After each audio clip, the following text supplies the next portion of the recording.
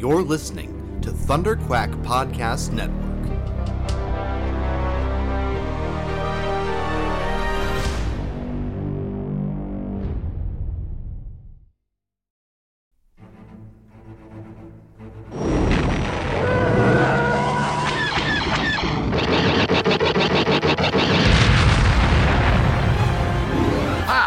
Got him. That should keep the First Order off our backs.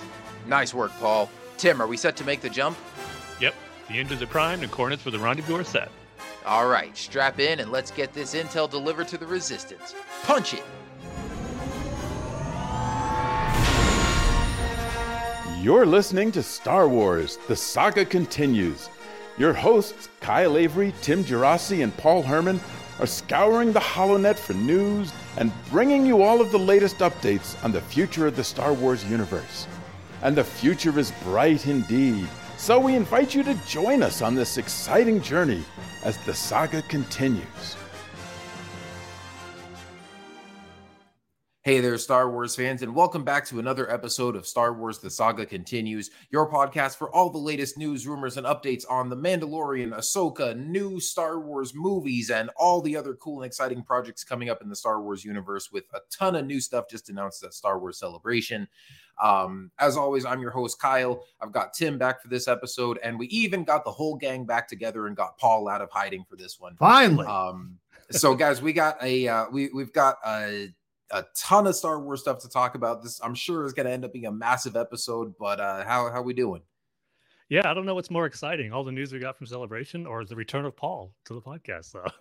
that you honored me with that. That is very nice of you.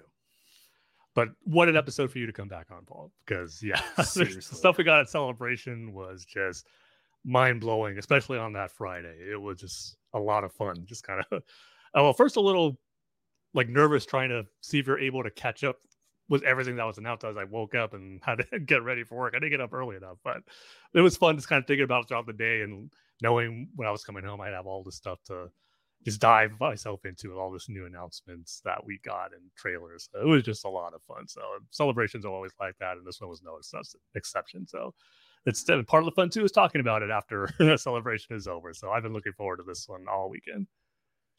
Yeah, I'm so glad to be back. You know, with me doing some Star Wars Newsnet stuff recently, it's just, you know, crazy. And you guys wanted to do Mando every week now. It's just been harder to get my schedule all lined up. But man, like this is a monumental time for Star Wars. I really do. I feel like it's been brewing for a while, and there's a lot to get into, man. And I think it's all mostly good news. I think there's some stuff I'm not concerned about, but I think we'll get into that later. But I'd say 90% of this is all great and positive, and I'm so excited for majority of everything we're getting. So, or potentially getting, I'll leave it at that.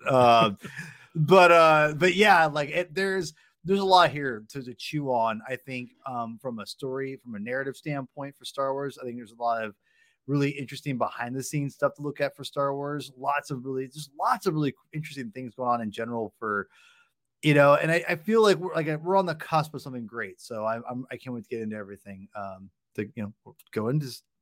I'm really excited to get into everything. Let's just say that. Yeah. No, me too. And like you said, Tim, just this whole weekend, as more and more announcements came out, it's like, oh, I can't wait to get back on the podcast and talk about that and talk about that and talk about that. And especially today with, we're recording this Monday night, the day that Celebration ended. And once it was finally over and kind of looking back on all the announcements and stuff and just being like, man, it's going to be fun having a lot to talk about today. So we're going to try to do this. We're going to do one big Celebration overview recap episode, talk about as much stuff as we can all at once. You guys know us. We typically don't focus too much on like the books and the comics and the collecting stuff. So we're not going to talk about that as much. But in terms of like movies, TV shows, screen content, you know, live action, animated, we're going to talk about all that. Also video games, because we got a new Jedi Survivor trailer as well. But we're just going to kind of go through the list of announcements, talk about, share some stuff that we learned at the panels, or, through interviews and online and stuff after the fact. give our reactions to it, stuff we're excited about, stuff we're, maybe hesitant about or whatever. And just kind of break it down like we always do. So let's jump right into it and start with, of course, what I think was the biggest announcement of the weekend, which is that everybody expected that we were getting the next Star Wars movie announced at Celebration this year. But we got not one, but 3 Star Wars movies announced. And those being, first and foremost, the one, I'm assuming this is still the next one happening, and it's the one that we know is being directed by Sharmeen Obaid-Chinoy, and written, is the one that Damon Lindelof was writing and is now being written by Stephen Wright. That movie is going to be about a new Jedi Order being led by Rey and taking place about 15 years after the rise of Skywalker. So they announced that time period, everything. Daisy Ridley came back out on stage. We know she's coming back as Rey. They also announced that, oh gosh, I'm already blanking on the guy's name. The guy that's doing, James Mangold, who's directing the new Indiana Jones movie for Lucasfilm right now, is directing a Star Wars film that's based on the Dawn of the Jedi and is set 25,000 years in the past. And is going to focus on like the origin of the Jedi, the first ones to discover the Force and all that kind of stuff. And then last but not least, we have Dave Filoni finally getting to direct a Star Wars movie. And that is going to be the big crossover event that we've heard about, teased for a long time. That's going to culminate all these plot threads in Mando and Ahsoka and stuff like that. And it's really, I'll save some of my speculation. We'll kind of break these down more individually and talk about what we think they're going to be. But like we said, back in, I think, what was it, 2020, when they had that Disney Plus Investor Day and announced all the new shows and stuff coming out. And they talked about Mando and Ahsoka and Rangers of the New Republic and how it was all going to culminate in a big event. And now we know that that is indeed going to be a theatrical film directed by Dave Filoni. So super excited to get him, to see him get a shot at directing a movie after all these years. Like I said, we'll go back and talk about these more individually and kind of our thoughts on each of these movies. But what were you guys' kind of thoughts on just hearing, this initial announcement that we're getting these 3 movies and all these different time periods and stuff? Yeah, I was just blown away that, as you mentioned, we got 3 announcements and expecting at least one we kept hearing about. And not only that, I'm glad we didn't get official titles and names of these movies, but we got some information on what they're about. And that's what just has me super excited about all 3 of them. And even right now, I can't decide which one I'm more excited about, if I'm being honest. Because each one, when I think about it, I just think, oh, this is going to be so cool. Oh, that's going to be so cool. That's going to be so cool. It's just, just what they're going to be about is awesome. But then finding out who's behind them and just who's going to be working on it, it's just, it's just so great. And I do understand, and I think some fans are rightfully so, and even I even feel this a little bit to some degree about still being a little hesitant about getting overly excited because the track record we got of film getting announced and then not seeing the light of day or being shelved or delayed or whatnot. So all those fears and hesitations, I think, are very understandable if you have them. And I, to a degree, have that a little bit, but at the same time, when these got announced, I don't even want to think about that. That's kind of the thing that sucks about the past situations, is that you can't help but think about that. But I'm trying not to. I'm trying to keep positive and just think about how amazing and exciting these announcements are, because some of these, especially one of them is something I've been wanting to see in Star Wars and a story to be told for so long, that being the Dawn of the Jedi one. And so the fact that that's now on the table is just, I couldn't be more excited about that potential and what that can mean just for the overall saga, because that's some stuff I've been clamoring for almost my entire Star Wars fandom. Maybe not when I was real little, but when I was older, just really diving into Star Wars and the lore and everything.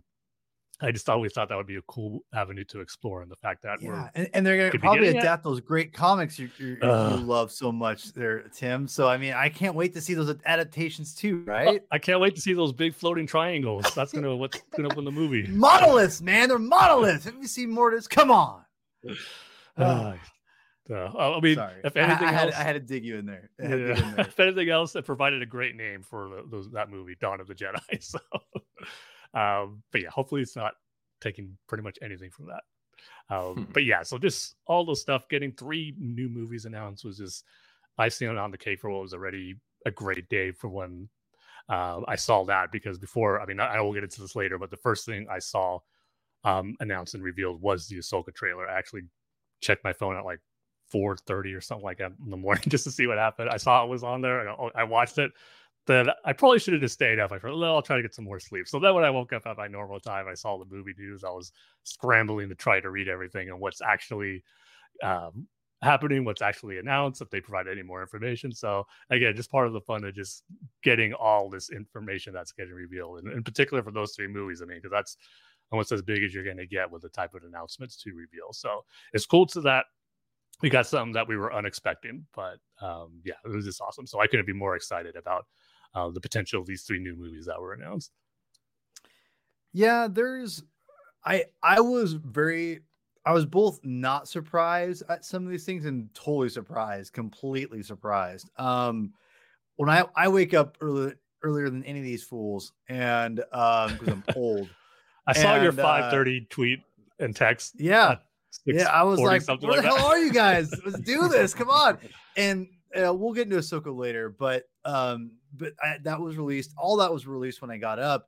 But the movie stuff, that's what I was looking for. And my head was spinning by all the announcements. They really outdid themselves on this one. And they went for shock value. Like and it's very curious. I mean, again, there's so much to dissect from this celebration, I think, in so many different ways. And I think even the fact they went and announced 3 things at once, but even with like their track record recently, is gutsy. Yeah. I'll just say that it's gutsy. And again, we'll talk about each one individually, but overall, I was impressed that they're going for like the big shot, and the fact that they're also to me, like, just again, the fact that this movie's actually have Rey in it. We'll talk more about that here in a little bit. Me and Tim were kind of talking a little bit before the show recorded, and Kyle's like, we got to get this going, because I do have a lot to say about that. And which I teased on Twitter, and obviously this whole Dawn of the Jedi thing, there was a lot of little things they dropped in here. And this is going to sound weird, guys, but the Filoni movie was both like, it was really cool to see, and I was happy and surprised to see it, but I'm not shocked whatsoever at both him doing a film / it's also a culmination of all that. That all tracks and makes sense, because it's just, yeah. I mean, especially when Favreau was like, "Oh yeah, we go forever." I'm just like, yeah, right. There's no way you guys are just gonna have no end in sight. Give me a break. And that makes more sense now with Filoni having that movie. He probably was saving anything to like announce until they have some loose ending, but probably the fact that Dave will be the one kind of, ending the thing probably is pretty cool. Wasn't surprised. I've got more thoughts on that too, that I'll share when we dive more into that movie specifically. Yeah, I really, that one I think is whatever. I'm not really have a lot to say on that, because there's so much, because even like Kathleen Kennedy herself said, it's like 6 and 7 years away. So it's like there are so many seasons of Mandalorian and whatever is between now and then that's going to happen. I missed that part, that she said it's 6 to 7 years away. Yeah, she said it's 6 to 7 years. Yeah. Oh, okay. Yeah, so I didn't see that. Yeah, so I mean, like, and because I thought like maybe I'm anticipating what you're gonna say is like, I thought, well, I wonder when that's gonna happen, like, because that's figure not at all what I was gonna say, but I'll get to that. That's fair. but like I don't, with it being 6-7 years away, I'm like, okay, this is definitely gonna probably be the exclamation point on this whole TV series saga for the most part, I would say. But yeah, like I think that this is probably it's probably his first precursor into films and getting that whole thing started. So we'll see what that means. I do have a little bit to say about that, maybe a little bit, but that kind of ties into the whole, I think, the new movie that's coming out here, the first one, 2025. So we'll see. But yeah, I was excited and I was very surprised and impressed they went with it, considering the recent track record. So we'll see what happens. But yeah, I was really, really excited, and my head was spinning with all the announcements. Yeah, I'm excited for all of these. And I will say this, I mean, obviously it is kind of a gutsy move announcing all three of these at once, given their recent track record and stuff that keeps falling through, especially because the last time, I mean, this is the biggest batch of Star Wars announcements we've gotten all at once, probably since that Disney Investor Day when they announced all those upcoming shows. And they've had a pretty good track record with those so far. Except that, Rangers of the New Republic ended up not happening, but, there's other reasons for that. And then we still haven't heard anything about that Droid Story show, so I'm assuming that's probably not happening at this point. And then there's the Lando series that they announced back then that we still haven't really heard anything concrete on, but they still keep mentioning it, and it sounds like it's something that might still happen at some point. And I've heard, they've mentioned that in some recent interviews, both this weekend at Celebration and previously. They didn't say anything about it at any of the panels. But Kathleen Kennedy did mention it in some interviews that like they've talked to Donald Glover and they're, things are kind of in development. Basically, like it's not an active development right now, but it's still on the table. And there's a couple other projects like that as well that we'll talk about kind of throughout the show. Things that weren't really announced or talked about during the panels, but that were kind of mentioned behind the scenes as things that are not sort of on the forefront right now, but that still might happen.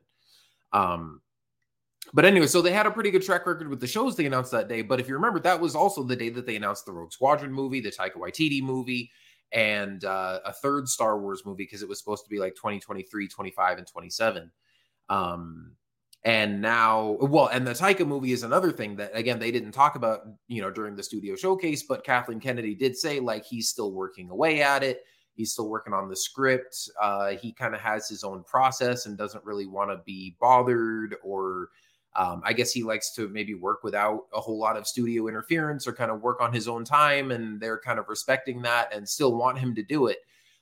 It's just, again, one of those things that is not sort of on the forefront right now. So it's not canceled, but, it's kind of one of those things that's still maybe a little bit up in the air right now. I don't know if you guys saw this, but somebody on Twitter, I guess after they announced the three movies and the Taika movie wasn't one of them, somebody, just some random person posted a tweet where they were like, yes, no Taika Waititi Star Wars movie, and like a gif of like some movie scene and people celebrating. And James Mangold liked it. Yeah. So that was interesting. And then people, of course, were screenshotting that from his likes and sharing it around. And so I'm like, I wonder if maybe Taika's movie actually isn't happening, or maybe if there's some beef between those two, or I don't know. There's some shade and some drama going on behind the scenes there. But there's definitely shade in that. And that was hilarious, the fact that happened. And I just want to say for right now, I don't think Taika's movie is happening at all. Yeah, I don't know. We'll see. I mean, it certainly doesn't seem to be in any part of their immediate plans. That whole thing confirms it, because I'll get to Mangold later. I'll just say this. I'll get to he's interesting. We'll just leave it there. But I will say the fact that he did that seems pretty doesn't look good for any Taika Waititi fans wanting to do Star Wars films. Yeah. That's all I'll say that. Yeah, so it could be maybe he has the actual scoop and Kathleen Kennedy's just trying to be diplomatic or whatever. I don't know. It was definitely an interesting development, though. But I will just say this, as far as the whole skepticism, and I mean, I've heard that from a lot of people being like, oh, yeah, we'll see if any of these movies actually happen, or, or people asking like, hey, which of these movies are you most excited for? And people being like, oh, the one that actually gets made, which, again, given the recent track record, is fair. But I will say, and maybe this is just me wanting to be positive and optimistic and excited with all these announcements and stuff, but I feel like they're in a little bit better position this time because they announced time periods and kind of story premises for all three of these movies, which I feel like is different from just announcing that, hey, we got this popular director and they want to do a Star Wars movie and it's going to happen before they have an idea or a script or anything like that. So aside from that, the fact that the first movie, the one with Rey, we already know that's in active development. That's the one that Damon Lindelof already turned in a script draft for. Now they have another writer working on it. They've got a director attached. And there's no way that they would bring Daisy Ridley back out on stage and announce her coming back as Rey and then scrap that movie. Like, it could go through all the changes, all the director changes, all the script rewrites in the world. They're going to make sure that movie happens. And then I feel like same thing with the Dave Filoni movie. Like if that's going to be the culmination of all this stuff from Mando, it's like, well, that's got to happen at some point anyways, whether it be in a movie or in the TV shows or whatever. But like, it makes sense for that to be in a movie. Plus, you know, if anybody is sort of a sure bet to make something happen with Lucasfilm these days, it's Dave. Plus, he's still got Jon Favreau working on him with it, and they've got a great working relationship. And, you know, it's going to be the culmination of all these shows that are already like well-established properties and they're successful. So I would be shocked if that movie doesn't happen unless something catastrophic happens behind the scenes. But I definitely don't think it's going to be a matter of just like, oh, creative differences, or, oh, we found out this director actually wasn't good to work with, or something like that, where it just kind of falls apart. So I almost feel like of the three of them, that's the one that I would bet money on happening the most. The James Mangold one is the one that's maybe the most of an unknown. You know, if there was one of these that I had to bet on not happening, it might be that one. But I also really hope. It's like a 20% chance of happening. I'll just say that. I don't know about that. First of all, I love the premise of it, so I really hope it happens. That might be the one I'm most excited for, or at least the one I'm waiting my turn. Hang on, let me finish my thought. It's got really cool potential to be really cool. I hope it happens. But also the fact, you know, he apparently has a good working relationship with Lucasfilm as well, because he's also doing the new Indiana Jones movie. And they released a trailer for that during this showcase as well, which we're not really going to go into too much because we're not an Indiana Jones podcast. But I will say, I thought that new trailer looked pretty cool. And I haven't been too excited for that movie up to this point. But this latest trailer that they released, I was like, you know, I'm actually kind of excited for this now. So if that does well, I think that bodes well for his Star Wars movie. If it doesn't, and if people hate it and it ends up going, you know, the kind of Kingdom of the Crystal Skull direction in terms of, you know, being sort of notorious among fans, maybe that'll spell something different for him. But anyway, I mean, just the fact that he's, you know, already working with Lucasfilm and sort of on track with something that seems to be headed in the right direction, at least, I think bodes better than, again, them just announcing, hey, Benioff and Weiss are coming on to do a Star Wars movie and not telling us anything about it. And then it ends up getting scrapped before any of it sees the light of day. So that, combined with, again, the fact that James Mangold has talked so much about his inspirations for wanting to do this idea of the Dawn of the Jedi and telling us what it's about and what we're going to see and stuff, I'm feeling pretty good about it. So, you know, feel free to be skeptical with your 20% chances if you want, but I've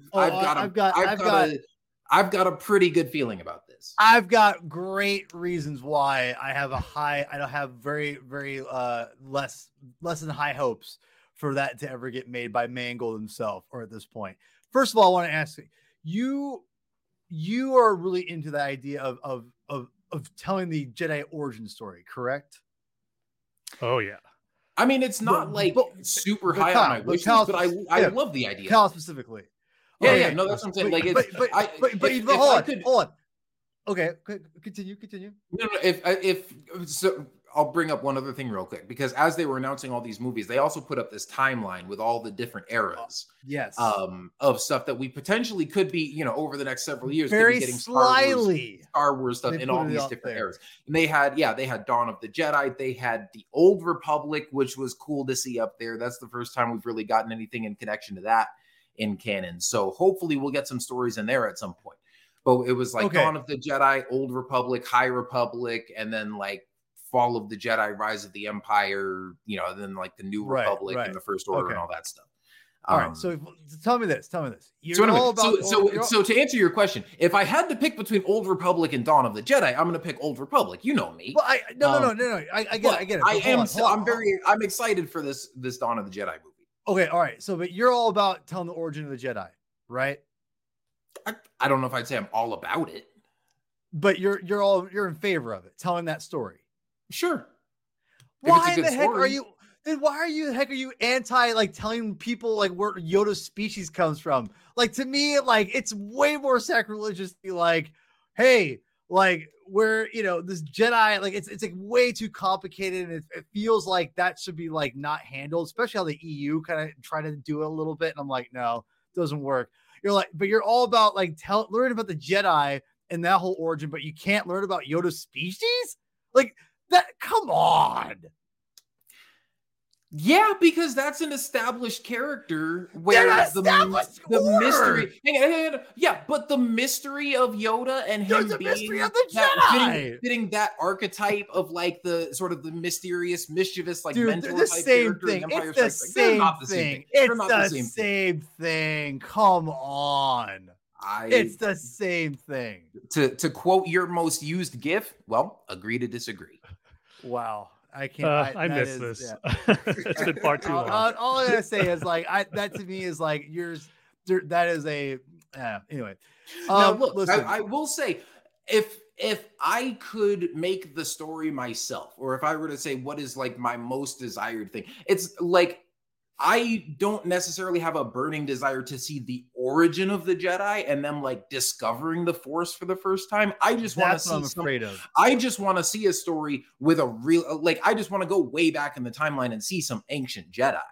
I don't necessarily. That's different. That's different. I don't necessarily need it to be the discovery of the Force, but that's what I'm worried about. But that seems to be the story that James Mangold wants to tell, and if he tells it well and has some good ideas for it, I'm all on board for it. I see. Okay, now you did a great job setting me up because I want to talk about that. I don't think. First of all, I think Mangold. I like Mangold's a good director. I'm going to say that right out the bat. He did a great movie called Walk the Line about Johnny Cash biopic, and I love that movie to death. And he's a great director. He's done lots of great films.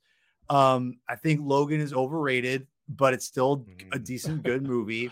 I will agree with you on that. Because dude, I'll have to disagree with both of you on that one.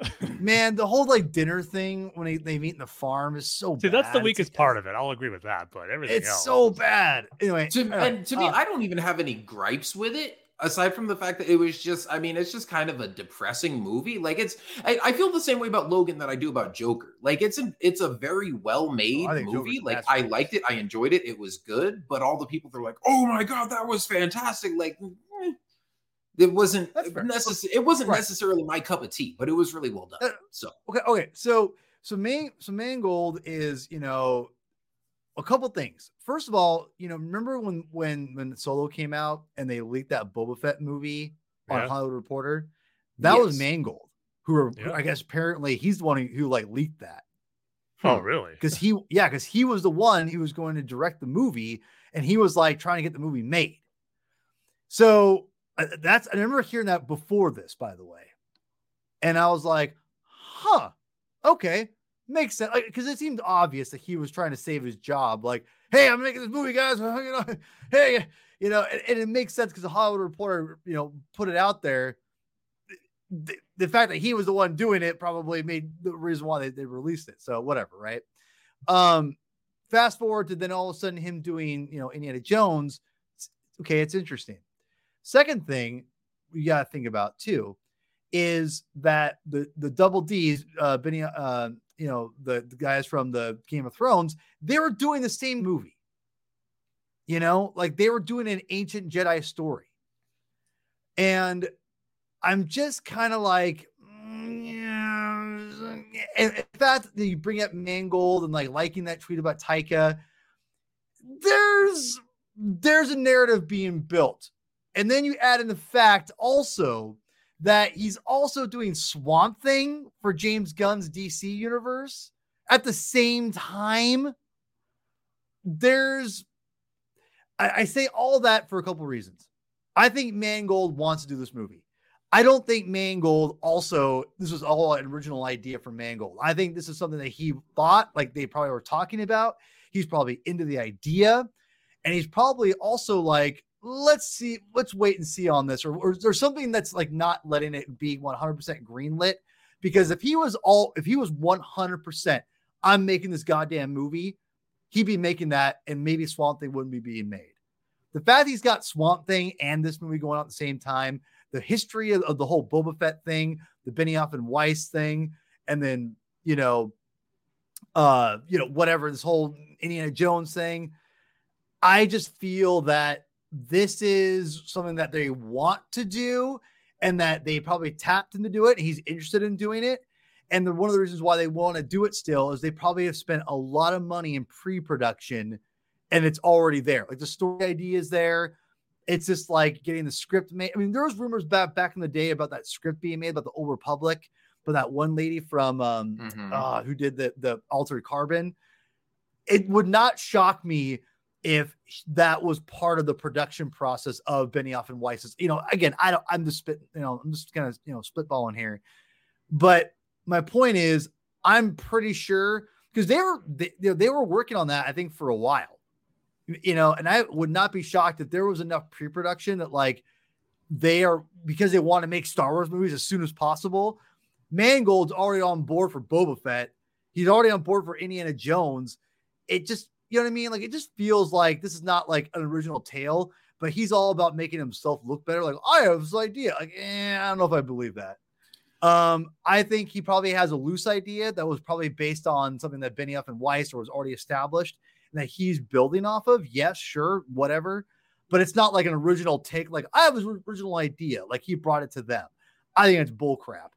And given his track record so far, and considering the fact that he's already got Swamp Thing in the bank, and he's working on that too, I think he's not exactly confident that this is being made himself.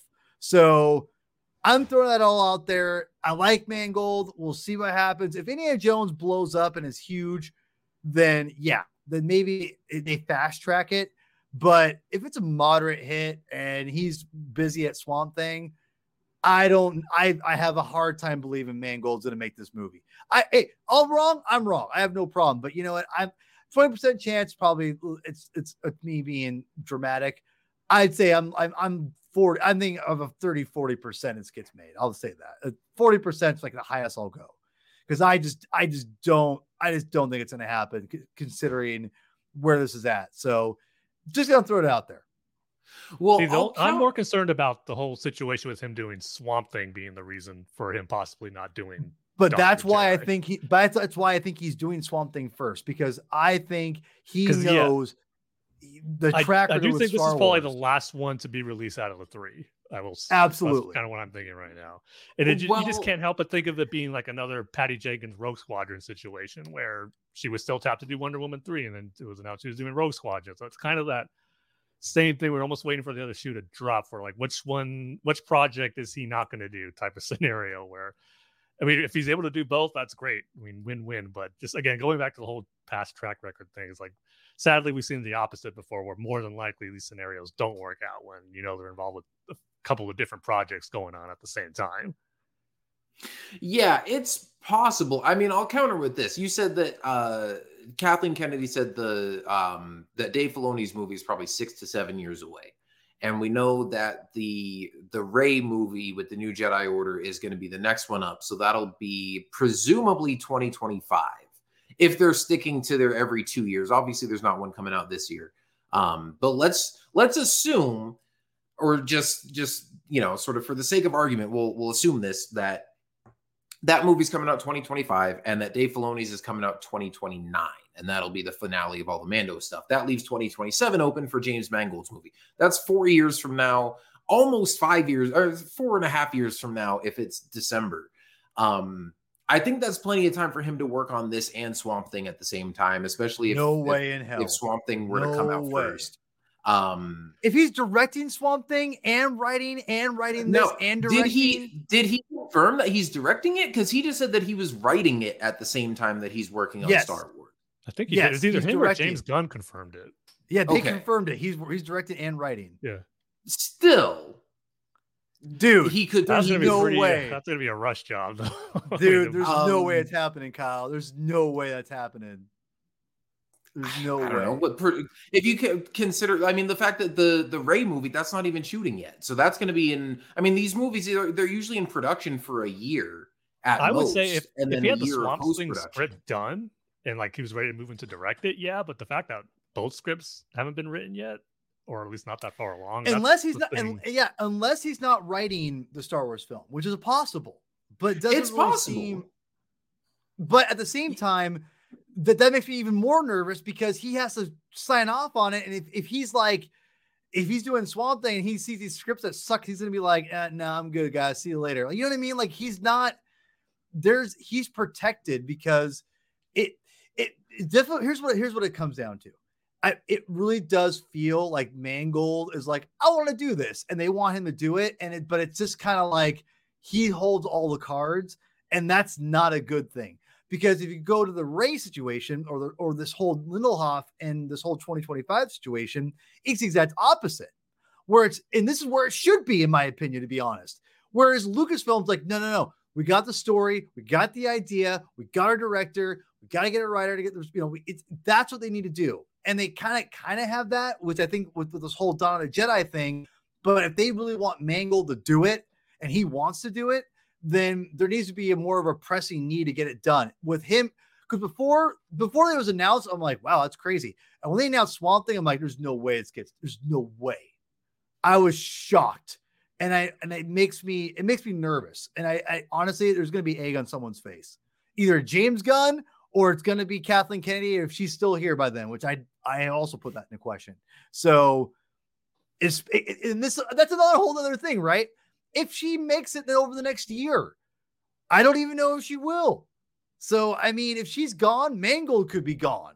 I mean, all projects she does and wants to do will be gone. Taika, Rian Johnson.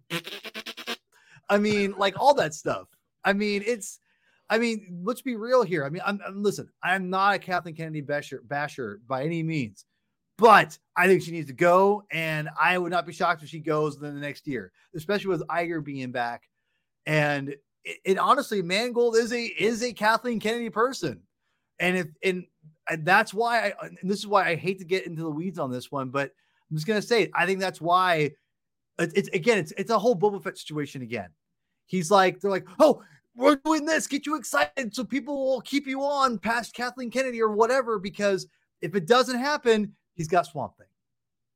So it all reads like that way to me. That's just how I'm reading it.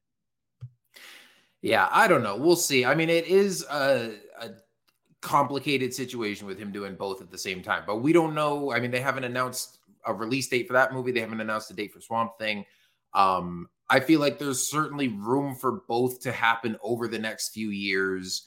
But yeah, we'll have to see. Obviously these guys hold all the cards as far as timelines and what they're doing on the production side and stuff. We don't know what's going on. So like I said, I hope it gets made. It sounds like a really cool idea. He described it as like a biblical epic set in Star Wars, kind of like the old 10 Commandments movie, something like that. So I just think doing something like that with, just something on that scope and scale with ancient Jedi and stuff, I think would be really cool to see. And that's why also like the idea of it being about like sort of the discovery of the Force doesn't necessarily bother me, because if it's this big epic movie, I think it'll be about more than just that.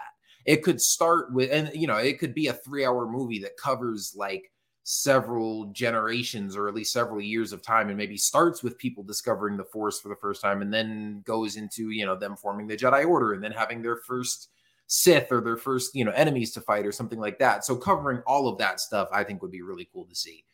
So again, I'm well aware that given the recent track record and things going on with this one, that this is maybe, it makes sense that this might be the one that people are the least certain about, but it's also maybe the one that I'm the most, the one that I would maybe most like to see, especially in terms of like cool new stuff that we haven't seen before in a Star Wars movie. So,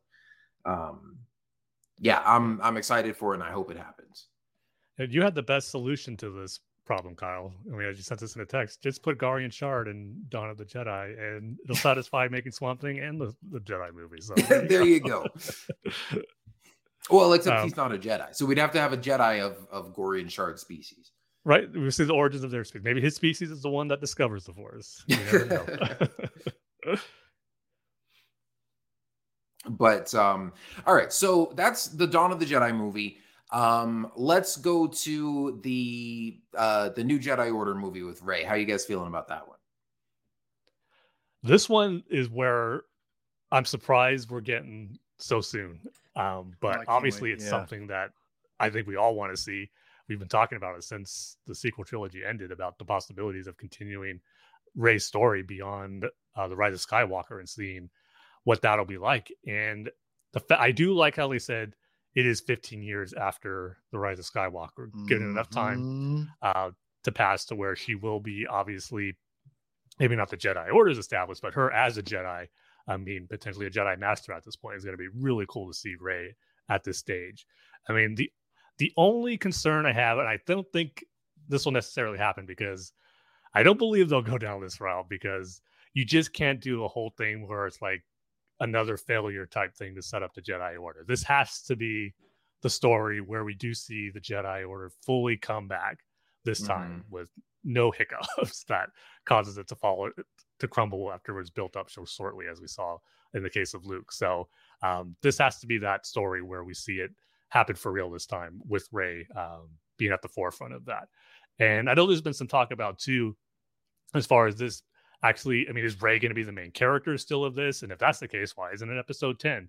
But I'm kind of more leaning towards where she's not going to be the main character of it, where she is going to be more on that mentor type role that we saw with Obi-Wan and Luke, which I am really looking forward to seeing that, which is why I'm glad it's going to be taking place 15 years later. And just really curious to see what type of threat they'd have to go up against in this one. And again, another thing I hope they don't do is resurface the Empire, or something to come out the ashes of the Empire. I mean, so I don't think they'll go that route. I'm really excited at the potential for some new stuff being introduced in this timeline set 15 years after the Rise of Skywalker, not just for the Jedi, but what kind of threats the galaxy may be facing here, and maybe the first big threat since the fall of the First Order, which would be cool to see, and just kind of like the first test that this new Jedi Order will have to face during this time. So yeah, a lot of cool potential with this, and just really cool that Daisy Ridley is coming back as Rey.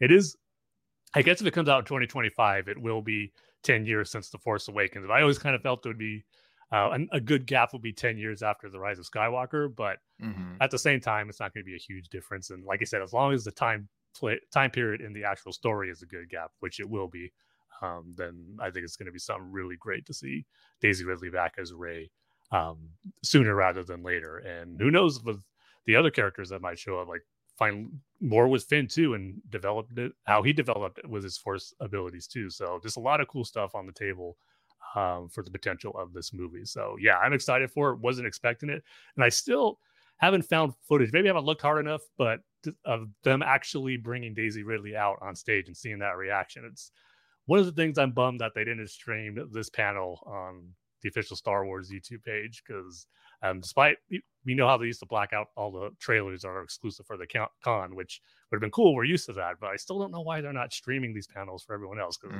that had to be a great reaction when they brought Daisy Ridley out. I heard everyone, so those who were there who I knew, said it. She got a great reaction and the crowd went crazy. So hopefully someone filmed that. I could maybe look harder for it on YouTube or on the internet or somewhere. I think I've seen clips of that. Because I did try doing a search for it on Friday and I didn't see anything, but since then I haven't done a search. There's like Twitter, it's like Twitter video, like a quick 2-minute video of her walking out in a red dress and she's like smiling and she looks really happy. Listen, I was shocked. This is probably the most shocked I was the fact that she's in this movie. And it started really hitting me when I started reading all the news and went, whoa. And I got to tell you, I actually commend whoever's idea was to push this forward. I commend them, because this was something that I think I've been asking for since the end of The Rise of Skywalker, which whether or not you love the movie, you hate the movie, you hate the sequel trilogy, whatever. And I feel like the Mandoverse, whatever you want to call it, is definitely helping improve what the Force Awakens and the sequel trilogy have started, is making it matter, right? You may not love every decision that the sequel trilogy has, and Lord knows I've had my issues with some of the things. That being said, if you make the decisions matter that happen in those films, it makes them better movies. Maybe not during the time, like when you first watched it, but we all can agree that the Clone Wars animated series did wonders for at least for me, the prequel trilogy. And it didn't make it went from a 0 to a 10, but it definitely helps a lot. It made me accept a lot of the things I kind of was about. that I now accept are Star Wars and I don't care. I like it. So I say all that to where the fact that when I read it was 15 years after The Rise of Skywalker, I went, that is genius. Yeah. And here's what me tell you. This is why it's genius. Okay. First of all, I like you, Tim. I was like, okay, is it a saga film? I don't think this is going to be, you leave your options open by you're casting her, Daisy Ridley as Rey. She's in the movie. She's not a main character. You leave her for the saga films if you plan on doing those. And I think I'll get to that in a second too. But I still think is a smaller option. I'm not, but you know what? To my surprise, guys, I'm not sure I even need a 10, 11, 12, which I thought maybe I did, but now I don't know if I do. And I'll get to that in a second. This is why it's genius. You're utilizing Daisy Ridley's youth by making it 15 years later, by aging her up just a little bit. Like we're talking like barely anything. And that she can now age gracefully in that role. And you never have to worry about having to be like, retroactively doing de-aging and do all that crap. Because she's always going to be ahead of, older in her movies and she is in real life. And she's going to probably age amazingly anyway, because she's, an actress and all that stuff. So you get what I'm saying? Like that, as far as her looking, good. And as far as like, her age and everything, and like not having to like right around that, you don't have to worry about that now. You've now establishing, it going forward. Here's the other genius thing. What have I always been pounding the table for after The Rise of Skywalker? Give us an animated series that starts establishing something. Now, with this movie, the brilliance of this, you now establish 15 years after The Rise of Skywalker, 15 years of stories that you can now tell through the books, comics, and yes, I said animated series. And I think that is 1000% going to happen. Something like, again, maybe it not be an animated series. I don't know. Maybe it'd be a TV series with a Finn TV series there have been rumors of, kind of been whispers of. I think that's the genius thing you've done, because now you've basically set a flag in the ground of what's to establish between Rise of Skywalker and this film now with that character and the new Jedi Order. And that to me is the genius part, because you need to flesh out all these other stories, because you can't just be like, create it as you go, because you've now eliminated all the potential like creative aspects of what could be done between then, right? And whoever wants to do it in the future, you've kind of killed that. Now you're making do with with that character. You're making a film and you're setting a flag in the ground. It's only 15 years. It's not 20 years, not 30 years. It's a good amount of time. Now you have plenty of room to play with, and you've already established with these other, you have Dave Filoni, who's obviously, we heard rumors when Daniel Lindelof and all his writing crew were making this movie. Dave Filoni was part of that. So you already have established like this creative brain trust of like, we've established, we're happy with this. This is where Rey's character is going to take the Jedi Order at this point. And now you have 15 years of ancillary material of video games, animation, comics, and books to flesh out those stories and now build up to that 15-year, thing. It's genius. It's really genius. And in all the different ways. And now you also, if you make her not a main character, which she may be a main character. We don't know. And if she is, and the sequel trilogies are now no longer going to be, this is now the future of Star Wars. It's going to be TV and these solo films. That's fine. I think it makes sense that the sequel trilogy could be the last of the trilogies. It fits it. The Rise of Skywalker could really be the rise of the new way of doing things, in a way, a send off to this new character and what that means. It actually is genius. And I'm kind of like, dang, man. So I started going off on this. I've thought a lot about this, obviously, and I think it's brilliant. And hopefully the story is good, because I think there's a lot of potential with that. And I think that, if you do leave a crack open for a 10, 11, 12 for the next generation, which makes sense, right? Because that's what, whoever Rey's going to be passing it on to. If it is the new Skywalker family or whatever that is, that you leave it open, or maybe 10, 11, 12 that we talked about before the show, Tim, maybe this is that segue it goes from a Skywalker saga to like this new saga for whatever they could, but now you've kind of prepared us and built it into that. Does that make any sense? Like it kind of, because whoever she's passing her close connection to, whether it be a Skywalker or whoever she's associated with at that point, like that now transitions to that new name of saga. It goes from a Skywalker to this new generation or new saga of like a family. I don't know. You leave it open slightly. So I think it's genius, and I hope it's good. I mean, I know Lindelof, I have a huge respect for. He did not sound confident in it, to be honest, which is a bummer. But you know what? We got the guy writing Eastern Promises, the movie, and that movie effing rules. If you hasn't seen that movie, Viggo Mortensen, fantastic. Cronenberg, I mean, you came out, you can't get it's amazing. So, yeah, it's fantastic. I think this is genius. I'm curious what your guys' thoughts are. Well, see, I hear everything you're saying about the potential for, setting it up with animated series and all that kind of stuff. I'm excited for this. I think it's, I'm glad that they're doing it. I'm surprised that they're doing it this soon. Especially because, like you're saying, fleshing out those time periods in between. I feel like we're not quite done doing that with the sequel trilogy yet. Especially with all the Mando stuff and everything, setting up stuff for the sequel trilogy. And especially because, and we'll get into this more when we talk about the Filoni movie and the Ahsoka series and stuff, that it seems to kind of be pivoting away from just the Mandalorian to more of the stuff focused on the New Republic versus the Remnant Empire, and more things that are going to tie into the state of the New Republic and the First Order and stuff in the sequel trilogy. I think they're building up to their own big story here, while I think they're also going to continue laying more groundwork for the sequel trilogy. So I hope they don't shoot themselves in the foot by jumping too far ahead now, and then maybe creating situations where you have to like retcon stuff, that's happening in the Mando stuff, or maybe like things happening in Mando that you could reference later on or take advantage of, but like now you're not going to be able to because you're already making that movie now. So I think, obviously Disney wants to, make their money, especially after they've had so many Star Wars movies fall through. Like, it makes sense that they want to push this out as the next, the next Star Wars film. But like, I feel like for me, in a perfect world with all the other stuff they've got going on, I would maybe wait another like 5 or 10 years for this movie, especially with it being 15 years after Rise of Skywalker. And have like a 35, 40-year-old Daisy Ridley playing Rey instead of like, I don't even know if she's 30 yet at this point. I will say I am glad that they're not calling it episode 10. I, for one, especially I think because they introduced this timeline and they're kind of going to just be hopping all over.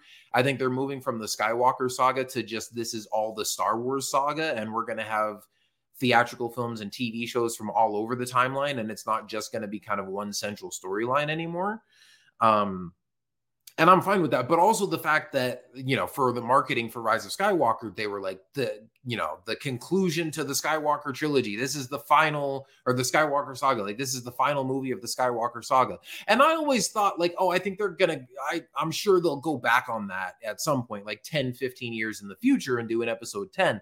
But the fact that they're announcing this just 4 years after Rise of Skywalker, I would be extremely cynical if they were like, this is episode 10. It's like, well, you told us there wasn't going to be one. Like, and again, we know at some point they might change their mind and go back on it, but it's like, I would really have to call BS and be like, that was just marketing hype to get people excited for the movie, and you just lied to our faces. So I'm glad they didn't do that. And even if this does establish a new generation of Jedi and sort of a new generation of heroes that you could tell stories about, I don't necessarily want it to be, I don't want there to be this to be a bridge to then in episode 10, 11, and 12 that you would tell with a different set of characters. Because again, I think at this point, when they're going to be doing so many different movies and so many different stories, it's like, I think they really are trying to move away from the idea of there being one sort of central storyline in Star Wars. It's like, we've got our 1 through 9 Skywalker saga. I don't know, because there's so much, there's going to be so much to pick and choose from and so much to get excited about. And, for some people, obviously a lot of people are kind of jaded about the sequel trilogy and aren't going to be very excited about a Rey movie, but they might be really excited for the Mando movie or the Dawn of the Jedi movie. And it's like, so you don't, I feel you don't try to like force people Right. into one certain thing by saying like, oh, this is the mainline Star Wars. This is episode 10. This is the one that everybody has to see. but You just make a the bunch one of Star thing- Wars stories and let people watch the ones they want. You're not wrong. You're not wrong. And I think there's here's the thing. I think there's truth to both what we're saying, because here's the thing. I agree with you completely. And I think honestly, before I'd be not as happy with that, because I do love the traditional like 3 films. Like I love that. And Tim kind of is more in the middle between us, I think, in that way. But this is what I will say right now. Yeah, right. Yeah, right. but listen, like I would say, but after this announcement, I'm more comfortable with not having that anymore, to be honest. And that sounds crazy, but I'm being truthful. Like I'm almost ready to say, like, because there's so much, and we've talked about this. I remember I did say this a long time ago too, that I think the Mandalorian will make all the stuff we're getting after a while, the Mandalorian and whatever, the Skywalker saga will just be a kind of like a big piece of the greater Star Wars puzzle, right? Yeah.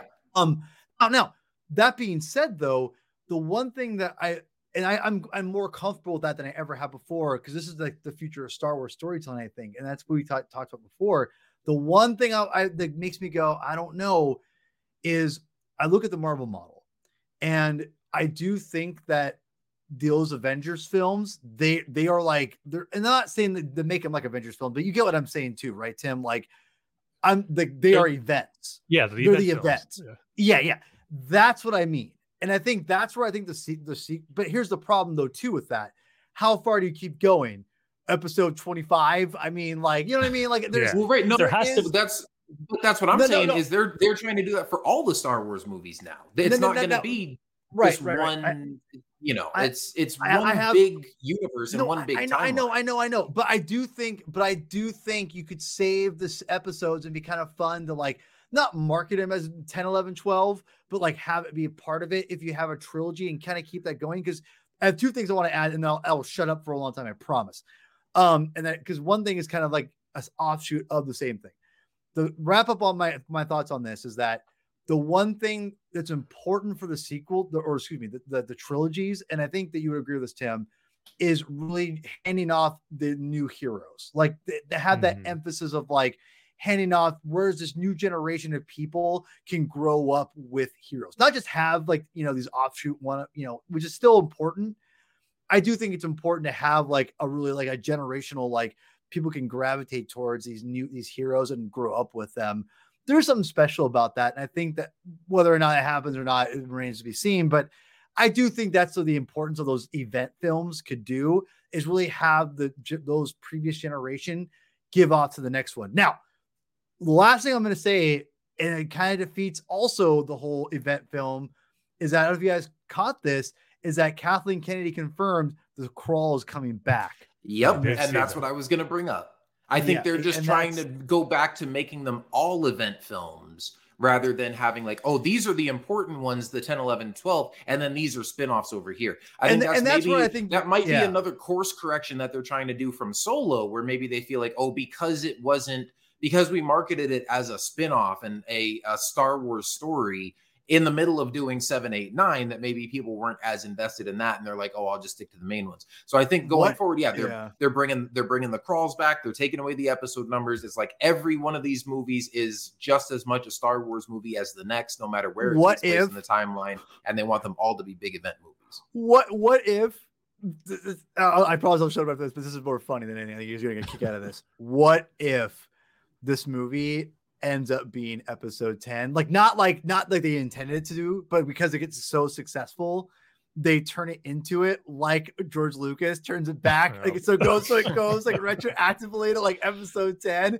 So like before we first see it, it's just like whatever, and then it's like now it's episode 10. They go, they make this other. They re-release it like a year later with the episode 10. Oh my god, it would be irony, but I would honestly, I would die because I would love that. I would. Hey, maybe 20 years from now, some Disney CEO will just retcon the entire thing, and like Dawn of the Jedi will be episode 1, Phantom Menace will be episode 2, and they'll just go and number all of them in order so that they're all saga films.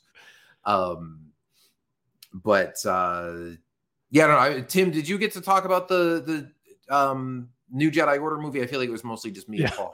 I was the one who kicked it off, so it was okay. That's ago, what I thought. We've been rambling for so long, I couldn't remember. So let's go from that into the Dave Filoni movie. Now, it's interesting because I said that the Dawn of the Jedi one was the one that I was maybe most excited for, just in terms of like a new premise and something that's like fresh and exciting that we haven't seen before. But also this might be like, this one is also right up there because I love Dave. I love what they're doing with Mando and all that kind of stuff. And Ahsoka looks phenomenal. I can't wait to talk about that in a minute. But also I'm going to kind of jump around to Ahsoka a little bit. We'll still spend some time talking just about that trailer and that panel and everything. But again, I thought it was really interesting that at first they said that it was going to be, sort of, again, a culmination of all these storylines started in The Mandalorian, in the Book of Boba Fett, in Ahsoka, and all these connected shows, Skeleton Crew.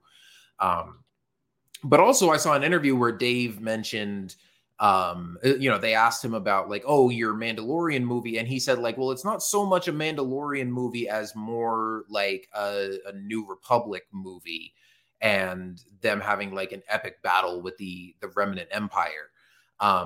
So I think they're kind of using Mando as a springboard for this kind of stuff. I would be shocked if we don't see Mandalorians in the movie at some point, but I don't think that this is going to be a movie with Din Djarin as the main character. I think what this is going to be, and I think they were kind of setting this up all weekend, they didn't announce a title for this movie, but guys, I would put like $10 right now on this movie being called Heir to the Empire. Like, Thrawn is coming back. We're getting, the Imperial Remnant. They're setting up this big conflict between the New Republic and the Empire. And it's already been name dropped too. Yeah, they name drop it in the Ahsoka trailer. And so just the idea of sitting in a movie theater, watching a new Star Wars movie on opening night, and it starts with the title crawl, and the title that goes up is Heir to the Empire. And then it ends with directed by Dave Filoni at the end. I'm going to lose my mind. Like, somebody get me some resuscitation pads or something. Like, I'm going to lose my mind when that happens. So I feel like at this point, it's not like I wasn't like the most hyped for this announcement because it's building off of all this stuff that we already know. It just kind of felt like, oh yeah, that makes sense. That's cool. Good for Dave. I'm happy for him. But also when I think about the idea of actually watching this movie, I'm going to go crazy. Like, I can't wait to see this. I'm actually a little bit surprised that it's not Jon Favreau directing it. Only because, like, The Mandalorian was kind of his baby from the beginning. And obviously it's been him and Dave working very closely together, but also, Jon is kind of kind of credited as the showrunner and the executive producer, and he writes all the episodes, but he's only directed one so far. And yet that one movie that he directed, I feel like is probably the most cinematic episode of the series so far, or the one that feels the most like its own kind of standalone movie. And if there was one that I could pick to like watch on the big screen, even though it's not necessarily like it's a great episode, it's not necessarily my favorite episode just because there's some other fantastic ones in there. But if I had to pick one episode to watch on a big screen, it might be that episode, The Marshal. Just because I'm like, man, that would be awesome to see like on the big screen as kind of like a movie experience. And obviously we know Jon's pedigree with like, Jungle Book and Lion King and Iron Man and all the MCU stuff. So I kind of assumed that like if they were going to culminate this with a big theatrical movie, I assumed it would be Jon Favreau doing it. But I'm super excited for Dave to get the chance to do it. All weekend, everybody was singing his praises about, how passionate he is about this stuff and how much of a, mainstay he is at Lucasfilm and how much he knows about Star Wars and how much everybody loves working with him and stuff. And so it's just, I'm super happy for him. I'm glad to see him get the opportunity, and I can't wait to see what he comes up with. And also I didn't hear that quote from Kathleen Kennedy about it being 6 or 7 years away, because to me, this brought up a lot of questions about sort of the timing of things and how much longer is Mando going to go for, because there were a lot of interesting quotes being thrown around. Rick Famuyiwa talked about the next 2 episodes of season 3, sort of wrapping a lot of stuff up. And then they talked about this movie wrapping stuff up. And yet Jon Favreau had talked about like not really having an end in sight and it could go on for a while and stuff. And so I was like, wait, are they ending Mando sooner than later? Like, is there some stuff going on behind the scenes? Because also there were, there's always rumors going around about like Jon Favreau and Kathleen Kennedy butting heads, or Pedro Pascal being unhappy and stuff like that. And you never know like what to believe or anything. But the fact that it's 6 to 7 years away makes me feel more sort of secure about things, because Jon Favreau did say that he's already written season 4 of The Mandalorian and that won't be the last season. So I could see Mando going like 5 seasons, maybe Ahsoka doing like 2 or 3 seasons, and then Skeleton Crew and maybe another season of Book of Boba Fett. And maybe we get some other stuff in there. And then, like I said, 2029, we get the Heir to the Empire movie culminating all of that stuff. I think that would be perfect. I think that would be a great timing for everything. I also could see, like I said, a lot of this stuff has originated in The Mandalorian, but I think especially the New Republic and Empire stuff is going to grow a lot bigger than just that show. So it's like you could go back to just the adventures of Mando and Grogu kind of separate from all of that stuff and keep the story of The Mandalorian going. It doesn't necessarily need to end with that, but they're setting up these big plot threads where at least that part of the story is going to culminate there. So that's kind of how I'm feeling about it right now. But yeah, like I said, I'm super excited for Dave, super excited for this movie. Yeah, super excited to see, you know, what happens with the rest of the season of Mando too, and how it starts setting that stuff up. They also screened the next episode of The Mandalorian there after this panel. And thankfully, you know, I've been able to avoid spoilers and I haven't seen stuff leak out or anything, but I did hear from people who got to see it that it's incredible. Everybody's saying it's the best episode of the season and maybe the best episode of the entire series, and that it does start pushing a lot. They said it moves the story forward a lot more than any episode this season. So I'm thinking we're really going to start seeing some cool stuff that is the beginning of setting up kind of some of this stuff that we're going to see culminate in this movie. So I'm really excited about all this stuff going forward.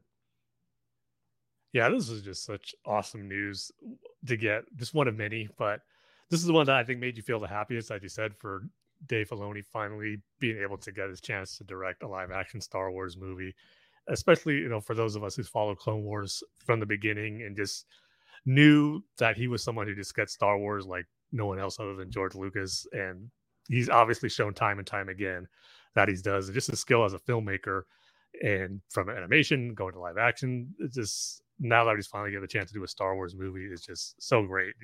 Really happy for him. And like you were saying too, Kyle, just almost everyone involved with these different series, they always bring him up. And it's like, you just see how genuine it is too, just how much people respect him and just kind of almost in awe of his Star Wars knowledge too. So that's just great to see. And when I saw that shot, again, I haven't seen any footage of it either, but that shot of Mangold and Dave Filoni and the director for the New Jedi Order, I'm sorry, I can't remember her name, but just seeing the three of them there as the new director, or as the directors for the new upcoming Star Wars movie, it was just awesome to see Dave among that group. So super happy for him, and all the confidence in the world that he's just going to knock it out of the park with his first live action Star Wars movie. But again, it's just awesome too that this event series has now become a movie, because this is something we've talked about and speculated on too in past episodes. Just thinking, like, when we didn't know what was going on with Star Wars on the big screen, and how we even kind of thought, how cool would it be, like the first movie, new Star Wars movie to kick off feature films again, is that culmination series of the Mandalorian universe. And now it's happening. It's not going to be the first one we get. It might be the last or second to last, but just the fact that it's happening, that it will be a movie now, I just think is a genius move and an exciting one, because this is, I think, ties into that really goes into that event film that we were talking about, compared it to Avengers or the Skywalker Saga films, because this is really going to feel, I think, out of anything, more possibly like an Avengers film than any other Star Wars movie, because of the characters that can show up to it. And you're mentioning, Kyle, how you might not think Mando's going to be the main character of it. But again, comparing it to Avengers, it can be that ensemble where maybe there is not really one character who is going to be the main one. It's probably going to be kind of a combination of Din Djarin, Ahsoka, hopefully Boba Fett. I mean, I hope he really shows up in this, and to see Boba Fett on the big screen again is going to be awesome. I think the big question is, are we going to get CGI Han, Luke, and Leia in it? Yeah, that's a big one too. And I mean, that would be awesome. I've seen some tweets, people saying that'll be the end of Star Wars for them, and I'm like, really? That's what's going to do it for you? But I think Luke is a given. given what they've done so far with Mando, and how they developed. The question is if we're going to see Han and Leia eventually as well. I mean, we know they can do it with Han, as we're seeing in Indiana Jones and the Dial of Destiny, how we are going to get a flashback with the de-aging there. The biggest one obviously would probably be Carrie Fisher, if her family would want to do that, to have us de-aging them with a new actress playing it. That's true. So I wonder, I mean, you can't help but think that, especially as far as an idea that they want to do, because obviously comparing it to, or it being adaptation is the wrong word, but doing the new canon version of Heir to the Empire. And if the Empire really kind of shows as a main threat coming back, it would make sense for Han, Luke, and Leia to be involved with it some way. And like you said, they've shown what they can do with that technology. They established or bought more money into it as far as developing it and getting in with more of the deep fake too. So they're putting money more into that technology, and it would make sense if this was for something like this for a feature film. So it's something that I'm not counting on 100% happening, but it's definitely in the high realm of possibilities. And just imagine seeing Han, Luke, and Leia again together on the big screen, kind of not too far after the events of Return of the Jedi. I mean, I'll lose it. I'm sure a lot of people are going to lose it at that moment if that does indeed happen. But yeah, there's a lot of potential stuff that's making this really exciting. And not even if Han, Luke, and Leia are not in it, just getting this culmination of the stories with the characters that have been featured as the major players in the story in the various series that we've gotten and that we're going to get coming up. That's just going to be amazing in itself. But well, I was going to say one thing I was thinking about, how if the Empire and Thrawn really, like the remnants of it, really show what a threat they can be, if that kind of contradicts certain things about how the New Republic view the uprising of the First Order. It's like if the Empire did come back in a big way for a little bit under Thrawn, and of course they'll get defeated, would the New Republic still kind of, it would be kind of dumb on their part to turn a blind eye to another uprising with the First Order later down the road. Yes, down the line. So especially since in Mando they've already referenced the New Republic dismantling their ships.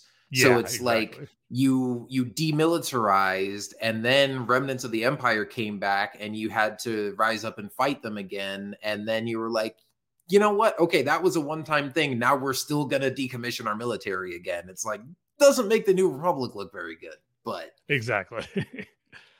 So yeah, that's why it's probably going to obviously really focus on these characters and these groups that we've been established in these series so far. And if you need a heavy hitter, I mean, as we talked about, Luke is up there for play as well. So yeah, it's just great all the way around. The fact that event series is now becoming a movie, Dave Filoni is going to be directing it. It's just going to be awesome. Though the worst part about it is knowing it's going to be 5 to 7 years away. But until then, I'm sure we're going to get more great stuff on the TV front that's just going to build that anticipation and that excitement for this movie as we get closer and closer to it over the next few years. So yeah, this just made me super happy for a lot of reasons when I saw this get announced. Yeah, and to echo everything you guys have said, I'll just add this, that listen, I'm stoked about this. I'm not surprised. It's a good surprise. I'm not surprised because I think this was a no-brainer, and because it should happen. And there's a couple things. It makes more sense to me that it's 6-7 years away, based only on the fact that they probably want to milk the series as much as possible. And I mean, like by series, like the spin-off series, like the Ahsokas and all that stuff. Because here's the thing. One thing that you always got to hear what people say, and you got to put it in a context what that means. Because what did Rosario Dawson say about Rosario Dawson said about? I'm glad she's not playing Ahsoka. Oh God. But what did Dawson say about Ahsoka? She's like, if it's good, it'll get a season 2. But all we heard before was it's a limited series, a special limited series. Now she said, well, if it gets good, it'll get a season 2. Just like Obi-Wan's like, well, maybe it wasn't a limited series, but now so I guess what I'm saying is it gives them room to kind of see how series play out and what because also what they are going to announce later on that they're planning on doing that we don't know about for TV series. Like, is it Rangers New Republic going to happen? It seems to be that we've gotten a lot of that in the Mandalorian season 3 here, which people seem to be complaining about, God, I love season 3. That's just me.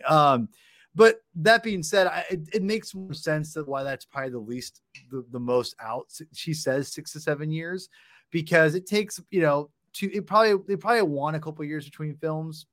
They love a new film every year, but just realistically, it's just not happening the way the way that the Marvel is a different animal altogether. And, you can line up different things and make them where Star Wars is a little more, it has to be a little more organic than that, and I think that they're figuring that out.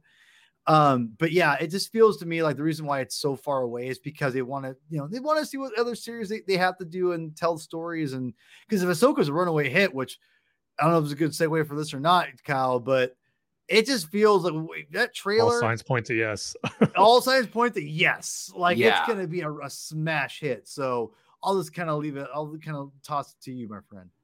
Well, yeah, I mean, honestly, that's kind of why I saved the Filoni film for last, is we could talk about that and Mando and kind of segue right into the Ahsoka series.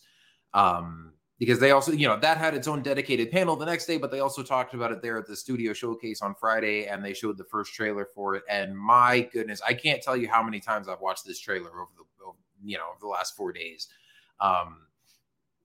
This show looks so freaking good. Like, Rosario Dawson looks fantastic as Ahsoka. We got official confirmation of Mary Elizabeth Winstead as Sabine, or as Hera. We see her in the trailer. We see Sabine in the trailer. We see Chopper. We see in the initial trailer the back of Thrawn's head. We also see Morgan Elsbeth back from The Mandalorian. We see Hu Yang, who is confirmed to be voiced by David Tennant again. And we get some new villains. There looks to be a new Inquisitor, as well as a couple of new villains who I think their names are, the guy's name is Balin, who's like the older guy played by Ray Stevenson, and then the younger woman who I think her name is Shin. And they're these very Sith-looking baddies with like reddish lightsabers, but they're kind of more orange, and like the core of the lightsaber is kind of more orange than white. And it's funny because I saw a lot of people complaining about that and going like, man, the lightsabers just don't look very good in these Disney Plus series. And after watching it a couple times, I'm like, you know what? I think that was intentional. And then I saw a clip with Dave Filoni later where he did indeed confirm that was intentional, that it's supposed to be a little bit of a visual cue that even though these guys are bad guys because they have the same, their lightsaber colors are in the same color range as all the bad guys in Star Wars, it's supposed to look a little bit different to let you know that these guys are not, I think the wording Dave used was like, they're not what you might think they are at first. Code for basically they're not Sith Lords. Which is good to see, because as much as I figured like, okay, for Ahsoka, like she's going to have lightsabers, she's got the Force, you got to give her lightsaber wielding Force sensitive bad guys to go up against, or else everything's going to be too easy. But I'm glad that they're not just like, oh, we're just going to bring up a couple of other Sith Lords and have them pop up. And Ray Stevenson, who plays Balin, I was watching one of the segments where they were interviewing him on the Celebration Live show, and they asked him something like, what word would you use to describe your character? And he mentioned something about it being like an Arthurian knight. I like, it's kind of like an old school medieval knight on a quest. But then he also talked about how, in the King Arthur legends with the Knights of the Round Table, how they don't all turn out to be good. So definitely seems to be a bad guy, but probably one of those guys that is like on a devoted quest, thinks he's doing the right thing, like has his own mission. And I don't know, maybe he's some sort of Sith cultist. Maybe he's part of the group from Exegol. Maybe he's part of some other, cult or sect. Just like sort of you've got the Guardians of the Wills for the Jedi. Maybe this is part of some group that's sort of similar to that for the Sith. But yeah, so really, really interesting stuff there. I can't wait to see those characters in action. But yeah, just the scope of this, the visuals, we already are seeing just environments and battles and stuff that look bigger than anything we've seen in Mando so far.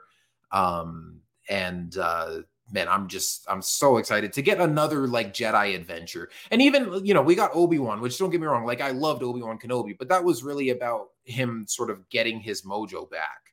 And as much as Ahsoka still is, you know, not technically a Jedi, we're getting her right off the bat with like the acrobatic moves and the lightsabers and going on adventures. And, you know, you see her in the trailer exploring ancient ruins, and they're having lightsaber fights, and they're exploring, you know, they're having dog fights in space and stuff. Like, I just inject all of that straight into my veins. So I can't wait to see this. And then, of course, we're going to see Thrawn for the first time. And then, you know, obviously this is like, it's not going to be a one-off thing having him be the villain in this series. This is going to be setting up a lot of stuff that we're going to see eventually culminate in a movie. So I can't wait to see all of that. And then they did confirm at the panel that Lars Mikkelsen is coming back to play Thrawn. They showed an extended version of the trailer at the panel the next day where you actually see his face in it. And some other cool stuff in there. But yeah, I can't wait to see all of this stuff. And again, you know, Hera and Sabine look fantastic. I can't wait to see all them together. There's a shot in there of Hera flying the Phantom and flying something, you know, flying straight at some kind of weird ship. It looks like maybe a cargo carrier that's carrying a big, like, round shield generator or some kind of weapon or something.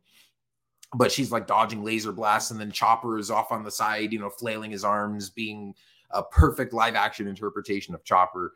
But can't wait till we get to see the Ghost and see all those characters in the same place, hopefully with Zeb in there as well. So, man, this thing just looks like a dream come true for, you know, especially Rebels fans and fans of the character of Ahsoka and all of us who've been following all the animated stuff for so long. It's so cool to get to see all this stuff in live action.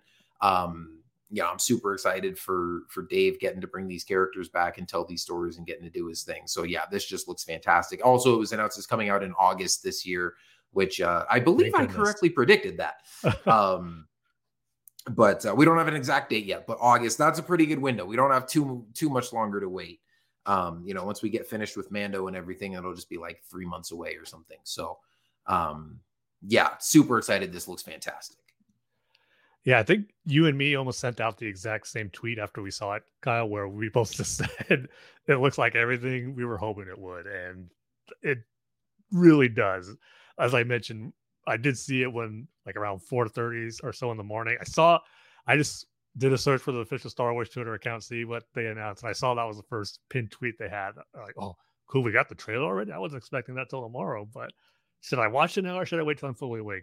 I got to watch it now. And yeah, it was really hard to go back to sleep after it because it just blew me away. It just looks absolutely incredible for all the reasons you mentioned, and just kind of seeing the stuff we were hoping to see, like the Rebels characters in live action. Obviously, Sabine, Hera, Chopper, and like you said, they all look great. And even Lothal, too. Lothal looks great in live action. The scope of it, they're just really capturing how it did in Rebels. It's going to be awesome. Oh yeah, and there's a shot in the trailer that's right out of that Rebels epilogue of Ahsoka's Jedi transport, like flying over Sabine in Ezra's tower there on Lothal, heading towards the city. Yeah, and I don't think this is in the trailer, but it might have just been a still they showed during the panel where we see Sabine from that exact moment where there's short hair, because she has long hair in this series. So, and there's a line in there where Ahsoka said it's been a long time or things have changed or something like that.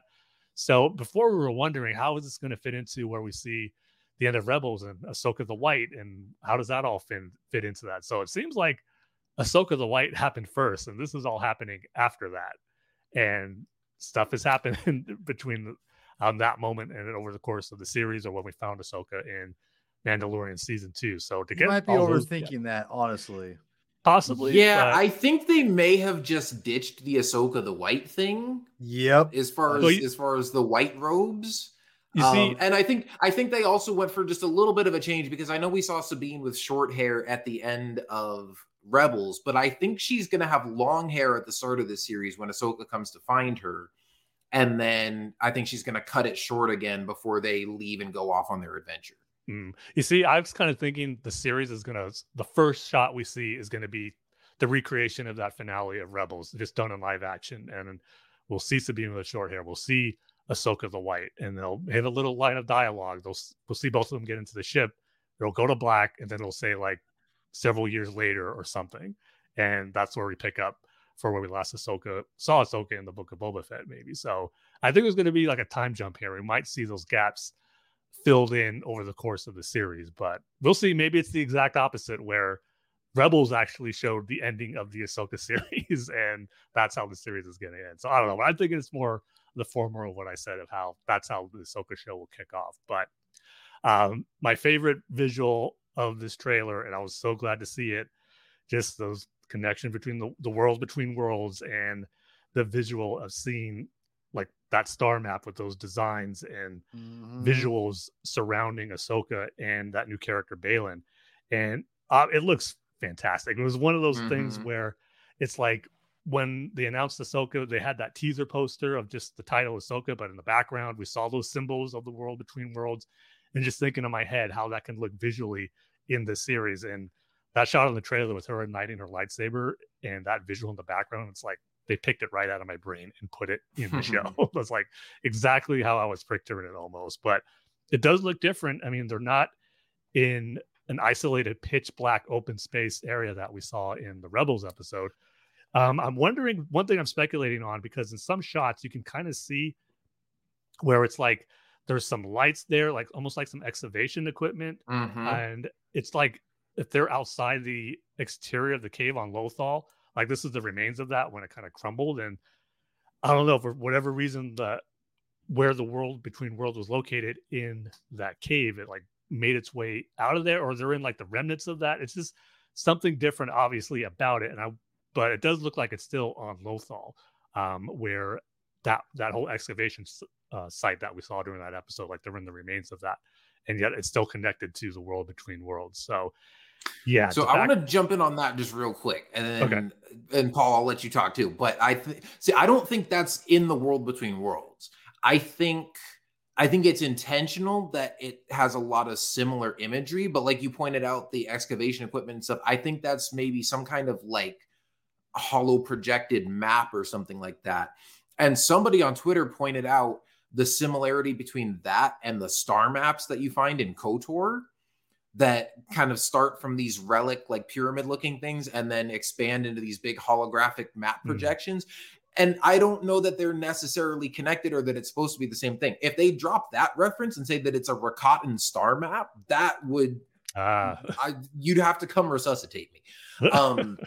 But even if it's just something similar, it would make sense that if Thrawn and Ezra disappeared into the unknown regions, and then Ahsoka gets some kind of hint as to where they are, and maybe they're on some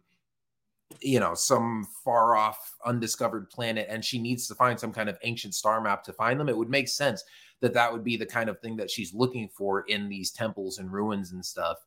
And that maybe it is some sort of ancient Jedi relic, or it's tied to the, some mysteries of the Force and tied into the world between worlds somehow.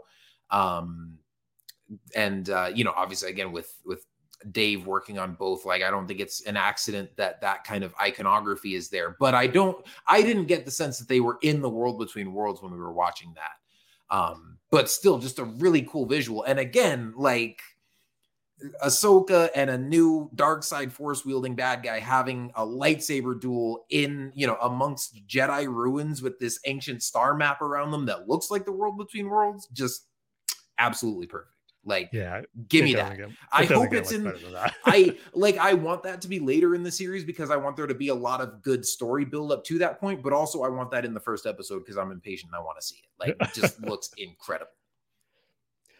Yeah, and you might be right about that, as far as maybe not exactly being the world between worlds. Obviously, it's not exactly. It's tied. It's tied into it. Those. Thank you. Yeah, it's got to be tied into it. Like, I got your back, Tim. I know what you're saying. I got your back. Oh yeah. Listen, Ahsoka is becoming really, really fascinating for me for a number of reasons. I've always loved Ahsoka since the Clone Wars. Now, not initially, but I like most of us. But as the series grew, and better yet, as I watched the series on Blu-ray as it came out before it jumped to Netflix, y'all don't get on my back. I really did like the character more and more, and obviously, I love her to death now. What's added another great complication, I'll say, is that my daughter has taken a love for Ahsoka. Tales of the Jedi, she loves the baby episode. Like, she loves that episode. We've watched it a million. Oh, it's great. And not only that, she doesn't love the episode where she gets blasted 5 million times. Sure. But she loves the farm. She loves the farm. I want to watch the farm one. She loves the farm episode where like the Area Inquisitor shows up and he's like raw, and she's like, she'll say he's a bad guy. It's so cute. She loves it. She loves those 2 episodes, and I don't know if I've said this on the show before. We were watching the Mando episode with Ahsoka in it, and when Grogu and Mando and Ahsoka are all talking, she goes, "That's Grogu's mommy and daddy." I was like, oh man, this is just too much. I mean, hey, when I was that age, I used to think AT-ATs were the parents of AT-STs. So you're not wrong. You're not wrong, right? So she loves Ahsoka. She named a doll Ahsoka that doesn't look like Ahsoka at all. Or she has like floppy ears. It's like a baby and like a Cabbage Patch Kid and like a onesie with floppy ears. And so she's like, "Oh, it's Ahsoka." And so but she hasn't really seen that. We haven't seen that doll in a while, so I'm sure it's buried under their toys. But at any rate, she loves Ahsoka. And I have like it sucks because we're potentially moving soon. And like I packed up all my Star Wars toys, and I have a bunch of extra Ahsokas I could give her. I just haven't been able to take out. So when I saw that the trailer dropped, I didn't watch it initially. And I'm like, I got to watch this with Lulu because I know she's going to love it. Right. And when I got up, and I'm not BSing you all here, when I got up with her, because I usually get the one that gets her up because she gets up, I get up for my wife. I got up and she got up and I was like, "Lulu, there's a new Ahsoka trailer." And I'm trying to explain it to her. She doesn't know what a trailer is, obviously. She's like, "Oh, she turns 3 in a couple weeks." I'm like, Ahsoka trailers comes out. It's not like a show, but it's a few clips of a new show that's coming out. And she's like, "Yeah." And I'm like, "Yeah, I waited to watch it with you." She's like, "Yeah, we got to watch it with family." I was like, "Oof." That's right. That's what Star Wars is all about. That's right. Just like try not to like melt and break down from crying on the moment. It's like, "That's right, Lulu. We gotta wait for family." I'm just like busy holding it together by a thread. And we watched the trailer, and it's great. Obviously, I loved it. And she's like, "I want to watch that." And she's like, "I'll watch it again." She's like, "I want to watch that right now." And I'm like, "No, Lou, it doesn't come out till a while." I was like, "Oh." She didn't really get it, and it was awesome. So this could be the first show we actually watch together as a family, like live. Right now I don't really watch shows with her live because I'm too like, I'm just, she's not there yet. But This could be it. So, Star Wars. My daughter loves Star Wars legitimately now, and like, I'm not sure if we're going to talk about new Jedi Adventures, but she's watched the shorts of those already like 50 times each now, and she loves Nubs. So like, who doesn't love Nubs? Word, like Nubs is adorable, and she's like, today we're watching the new trailer drop today, and he did something silly, and she's like, "Oh, he's so funny," and I'm like, "God, this is great. It's great." So anyway, Ahsoka is really turning into like a really important thing for me. I mean, I think it looks incredible, but I'm like, my daughter's super into it and she loves Ahsoka. So I'm like, I'm into this. So yeah, I'm with you guys. I think Ahsoka could be an all-timer, and I cannot wait. Yeah, I'm trying not to get my expectations up too high of being like, "Oh, this is going to be like the best Star Wars yet," or anything like that. But like, I mean, I don't know if I'd say that'd be a high bar for it to be the best Star Wars, but like, the best of the Disney Star Wars or best of any of the shows or anything like. I'm like, we've only seen one trailer and we've heard some stuff that's promising and it looks promising and everything, but we'll wait and see when it comes out.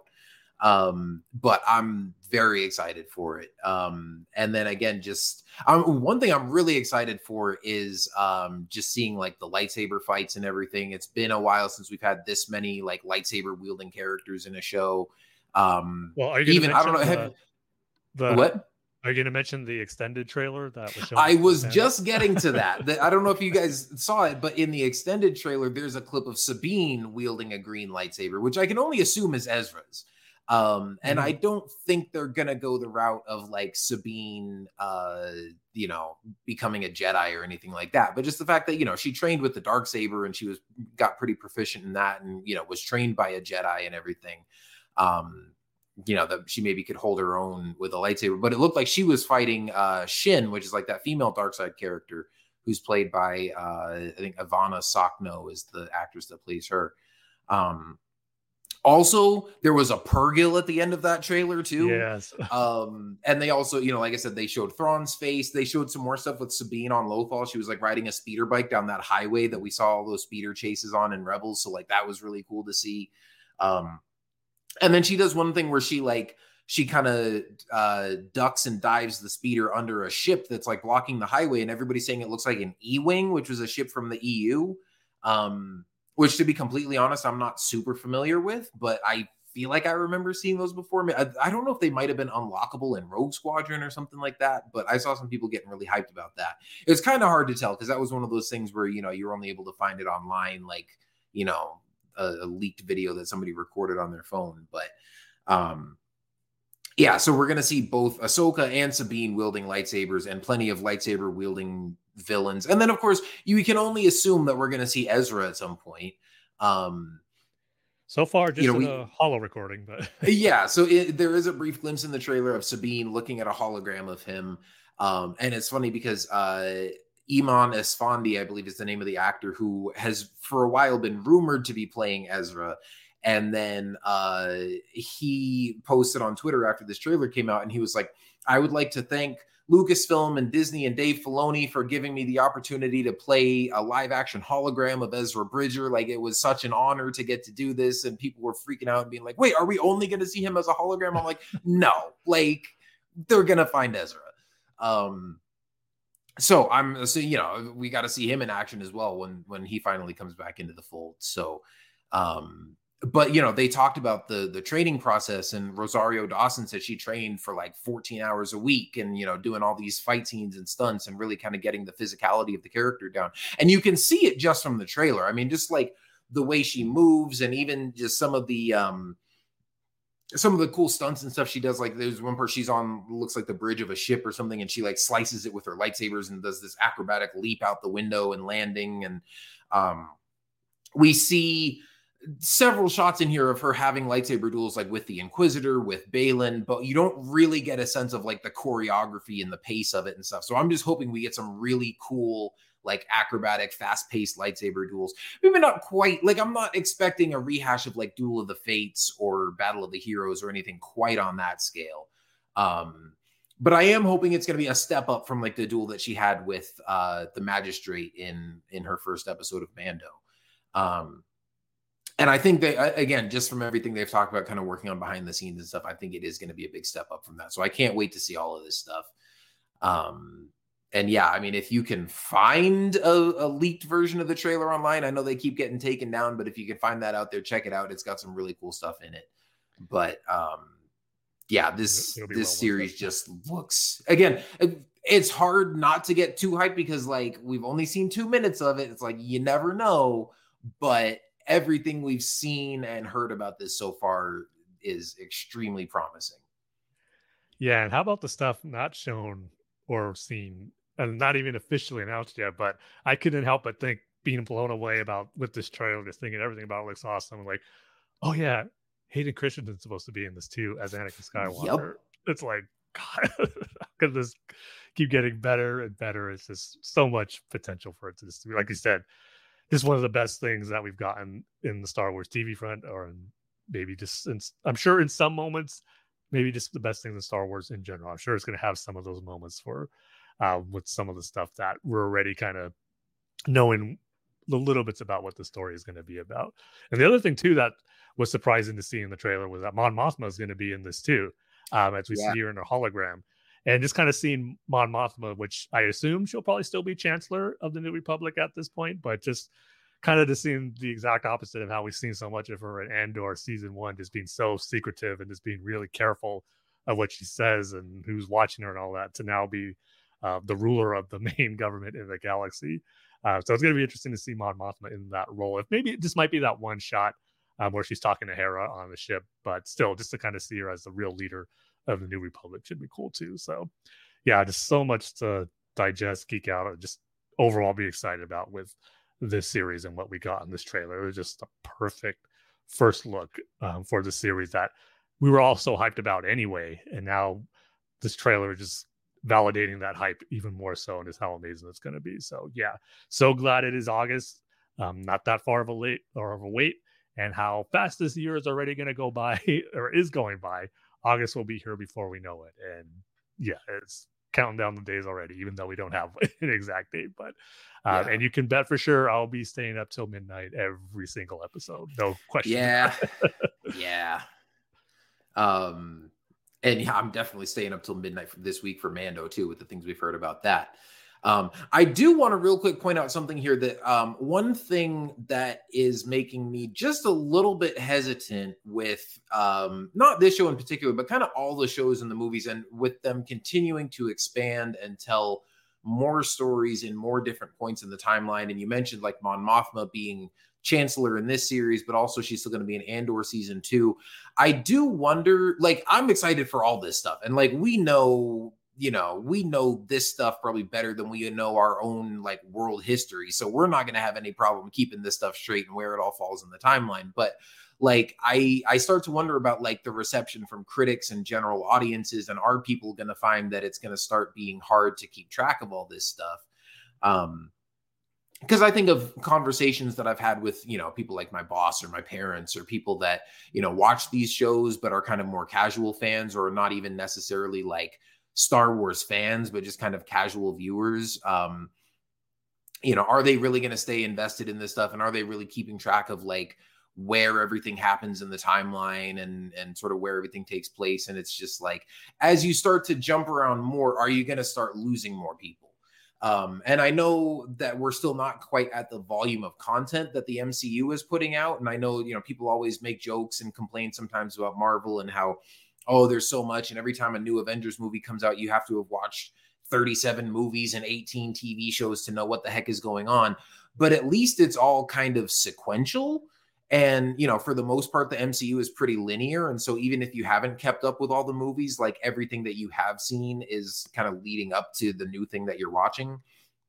And so again, like, it's not a concern for me personally, but I hope they don't start losing people as they start jumping around the timeline more. And like I said, if I would have thought that it would make more sense to kind of just focus on this part of the timeline with the Mando and Ahsoka and Thrawn and Heir to the Empire and all this stuff that's kind of filling in the gap between the original trilogy and the sequel trilogy, and wrap that all up, and then go beyond the sequel trilogy and do more stuff with Rey and all that. But they're obviously kind of trying to do all of it at once. And so I hope that they're not biting off more than they can chew. And, only time will tell kind of how successful it all is, and how positive the reception to that from the general audience is. But I hope it all works out, and I hope they make it as easy as possible for people to follow.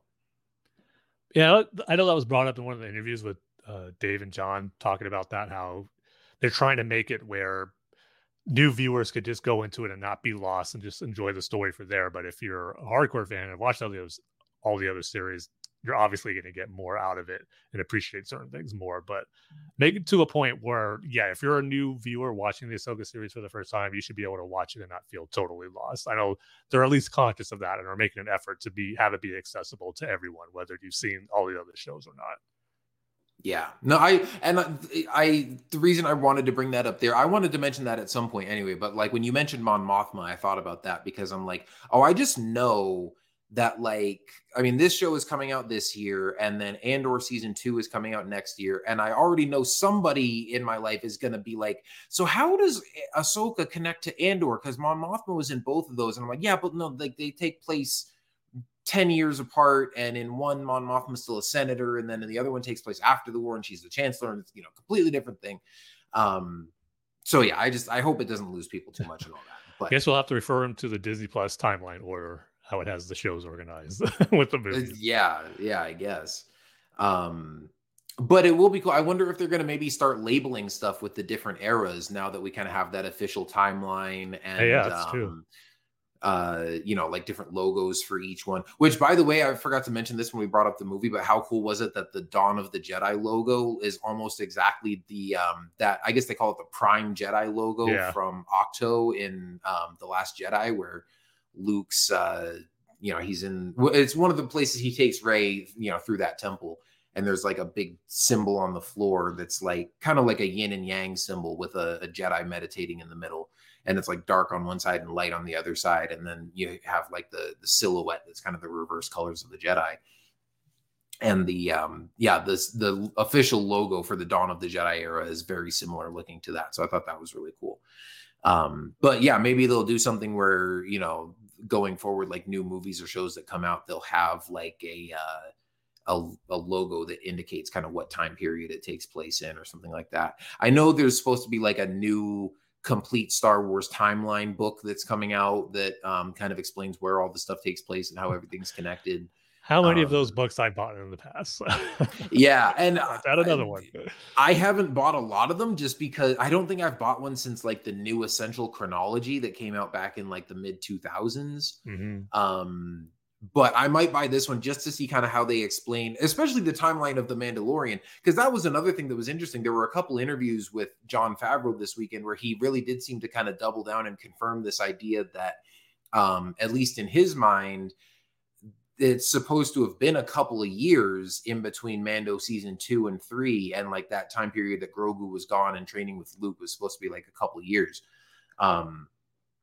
But it'll be interesting to see in this book how they lay that out and sort of what the official canon explanation of everything is. So yeah, I might have to check that one out. But again, I'm sure they'll put out, there'll be books, there'll be, obviously YouTubers and people making content about it and, explaining this for people. But still, just for the general audience, casual viewers, I hope they make it easy for, for people to kind of follow where everything is taking place. But yeah, I'm really excited for it. And honestly, of all the projects that they talked about this weekend, I mean, it's hard not to say that that's the one I'm most excited for, just because it's the only one that we got like a full trailer for, and that is coming out, the soonest, aside from Visions and Young Jedi Adventures, which are coming out May 4th. And we'll talk about that stuff a little bit later too. That Vision season 2 trailer also looks fantastic, but I'm really hyped for Ahsoka. And with that right around the corner, I'm kind of putting all my hype energy into that right after Mando. Although we also have Jedi Survivor coming out before then too. So it's just, oh man, like we said, the future is bright indeed. And it is a good time to be a Star Wars fan. Yeah. Say those back to back all the time, because it's true. Yeah. But anyway, aside from the Ahsoka series, they also talked about a lot more of the upcoming series at the Lucasfilm Studio Showcase. I guess they didn't announce any new shows, which is fine because there's already plenty in production that we know are happening. But they did talk about Skeleton Crew, The Acolyte, and Andor Season 2. And they showed teaser trailers for each of those, which also were not released to the public. I've seen leaked versions of all of those on Twitter, but unfortunately for those 3 shows in particular, all the leaked trailers I saw were like only the first like 50 seconds. And I don't know how long all those trailers were, probably like a minute and a half or so each. Maybe 2 minutes, I don't know. But everything that I've heard about those, I mean, they all seem really cool, but like, I feel like I heard about specific moments or shots in each one that people were really excited about that like weren't included in any of the versions I got to see. So, yeah, kind of bummed that we missed out on those, but I mean, they all sound really cool. Skeleton Crew looks really fun. And that, I keep the stuff that you keep hearing about that is that it's like an Amblin inspired adventure from the 80s. A lot of people said it had a similar vibe to the Goonies, with a group of kids, going off on an adventure and kind of getting into trouble. But I mean, from the footage I saw, I mean, it looks like there's just some really cool looking and beautiful looking shots in that trailer. It looks like a fun adventure series. We know that Jude Law is going to be with these kids and he's going to be a Jedi. And also one interesting thing that we saw in there was the pirate Vane that we just saw disappear in the second to last episode of Mando, where he goes off at the end, and we were expecting to see him connect with the Empire or something like that, which we might still see over the next couple episodes of Mando, but he's going to be back as a main bad guy, it looks like, in Skeleton Crew, and they're going to be dealing with some pirates and stuff. So see, that makes me kind of wish and hope that Gorian Shard survived that crash. He survived. You don't see a body, escape pod. It happens. I hope. I mean, he seems like the perfect villain for this type of series to go against. Like, this group of kids. And we keep talking about how he has like that 80s like villain type feel that you see in type of those movies, and it would be a great introduction for him that we saw in The Mandalorian. But he becomes the real like main threat for these kids and whatever journey they go on here. And as you said, they showed Vane there. So if we get Gorian Shard back, I really hope so, because I think he would be perfect, and I just want to see more of his great design again. So let's hope I won't disagree with you there. But I mean, my money would be on him being dead. Like, we definitely saw, we saw Vane make a point to be like, hey, I'm out of here. Like, the last surviving pirate fighter ship. And he's like, bye, Captain, I'm saving myself. And it was definitely Vane will return type of moment. Whereas we saw Gorian Shard screaming and going down in a fiery crash, even though we didn't see a body. So I would love to see him back. And I mean, you certainly could say like, oh yeah, he got out in an escape pod or whatever. But I think he's dead. But if they bring him back in Skeleton Crew, I would not complain. But also I think Vane is a fun character in his own right. And if he kind of gets ambitious and wants to take on his own pirate crew or something like that, I think that would be really fun too.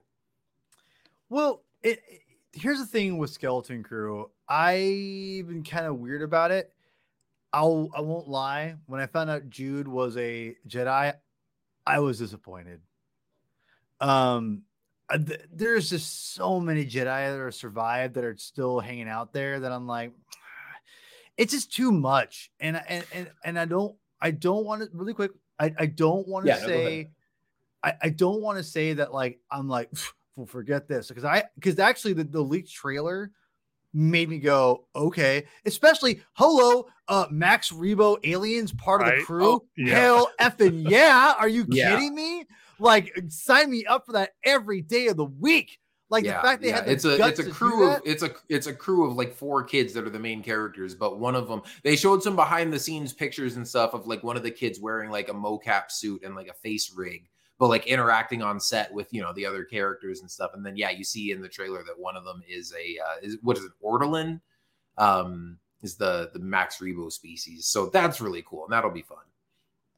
And listen, like the thing is that if you've ever seen, I don't want to get too political here, not political, but get controversial, I should say. If you've ever seen, Captain EO, that Max Rebo character that looks exactly like Max Rebo, if that character is awesome, and Captain EO is basically Star Wars. I'm just gonna say that like it makes sense that they put this character in this because I think it only fits perfectly. EO. Yeah. Oh God, that'd be amazing. One interesting thing too to think about. Before I go any further, apparently people are saying there's a teak alien in this trailer. Oh, really? Somewhere. Oh, apparently, like that would be cool. If there is, my balls will be blown off. That's all I got to say right now. I'm just gonna say right now, y'all. I hate to be gross, but I'm just gonna say it. No, listen. The trailer actually made me go. The leaked trailer that I saw, made me go. You know what? I'm actually into this, and it's not because I think Jude Law being a Jedi is my least favorite thing. So listen, I think if you guys have seen Cop Car, oh my God, John Watts movie is so good. It's so good. And the Spider-Man movies, 2 out of 3 are great, and Far From Home is not my favorite. No Way Home is like, he did the Lord's work in that movie. He made that movie make sense. Oh no, seriously though. Like he made it impossible with that. He did the writers did it, obviously the heaviest lifting, but the pacing, the performances, I think Homecoming is a great Spider-Man story. So John Watts is going to nail this mother effer out of the park, in my opinion. The trailer made me convinced of that. But I just don't like Jude Law being a Jedi. I wish it was different, but hopefully Gorian Shard is in this, but Vane is cool too. I'm actually stoked for Skeleton Crew. So yeah, give it. I'm ready. Yeah. Now, to your point about Jude Law being a Jedi, I was a little skeptical when I heard that at first too, or at least I was surprised. That's not what I was expecting. But if he's a Jedi who survived the Purge, I'll be disappointed. If he's a Jedi that Luke is training, I'll be very excited. And again, we don't know where all this is falling timeline-wise. If they do say that, you know, Luke was training Grogu for a couple of years and maybe he started picking up a couple other students during that time period that we just haven't seen yet. And, you know, then maybe, I know Skeleton Crew is supposed to take place within the same time as all this other stuff, but maybe that's another couple years forward.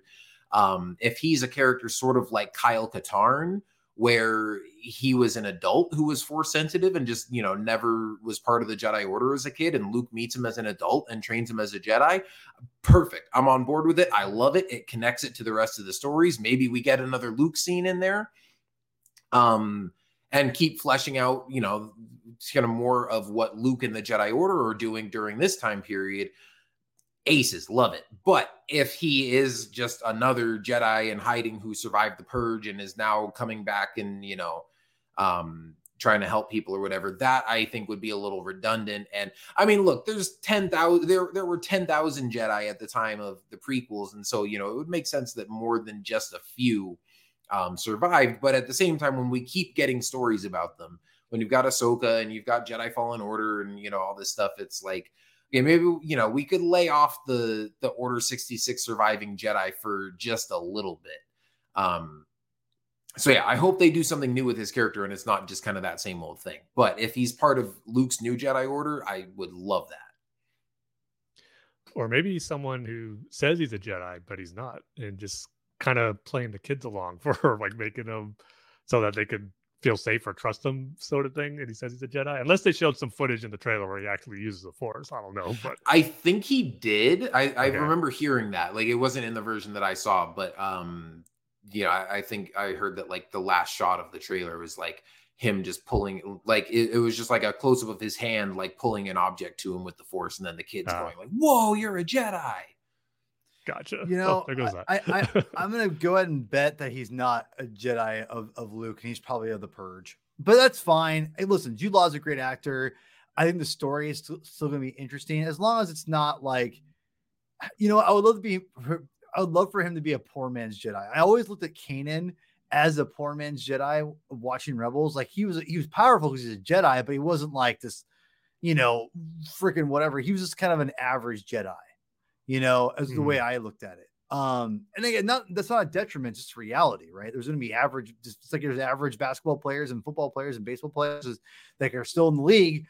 It's just kind of, if as long as he's not like some ultra powerful guy, he's just kind of a whatever. And you know, and also too, I really hope they go to the whole atrophy thing where it's like, if you don't use the Jedi, if you don't use your powers for a while, and you're not doing stuff from the reg, you're going to like, you know, lose a little bit of it. So that'd be nice. So I hope he's not like all powerful. He's a little more powerful, but he's not like just some, like, you know, gets a lightsaber out. I would love for him to be like, I don't have a lightsaber anymore. I had to ditch it, you know, whatever. Like, or he could be someone like, now that the Empire has fallen, his journey is to try to find Luke. He's heard of Luke obviously being a hero of the rebellion. I like that. Oh, I like that. See, I like that. I like where you're going with this. And him and the kids are gonna like, they share, because we still don't know how like he's gonna get involved with those kids. There's a reason they go on this but the kids run away though. That's the key that the trailer that leaked we saw is that the kids run away. I gotta watch that again. I only saw it once, but it was like, I watched them all again before we recorded. But yeah, it's like you have these kids that, you know, you see them all with their parents and they're talking about just kind of regular stuff, like, oh, them studying and stuff, and then their parents are all like, oh, where'd they go? And, you know, looking like these kids disappeared, and then it seems like they all ran away together on a spaceship. Oh, I will say, I think it did seem a little strange seeing like a suburban neighborhood in Star Wars, like just like a general, like typical block with a bunch of houses on there. Hey, you know what? I think it works fine, happens, but right? Yeah, it's like that stuff has to be out there in the galaxy. We just never really see too much of it. And you know what? And Andor, and I think Andor, to its credit, and I love Andor, but I've also been I also criticize a little bit being a hard sci-fi. It's done some really real world heavy lifting for Star Wars.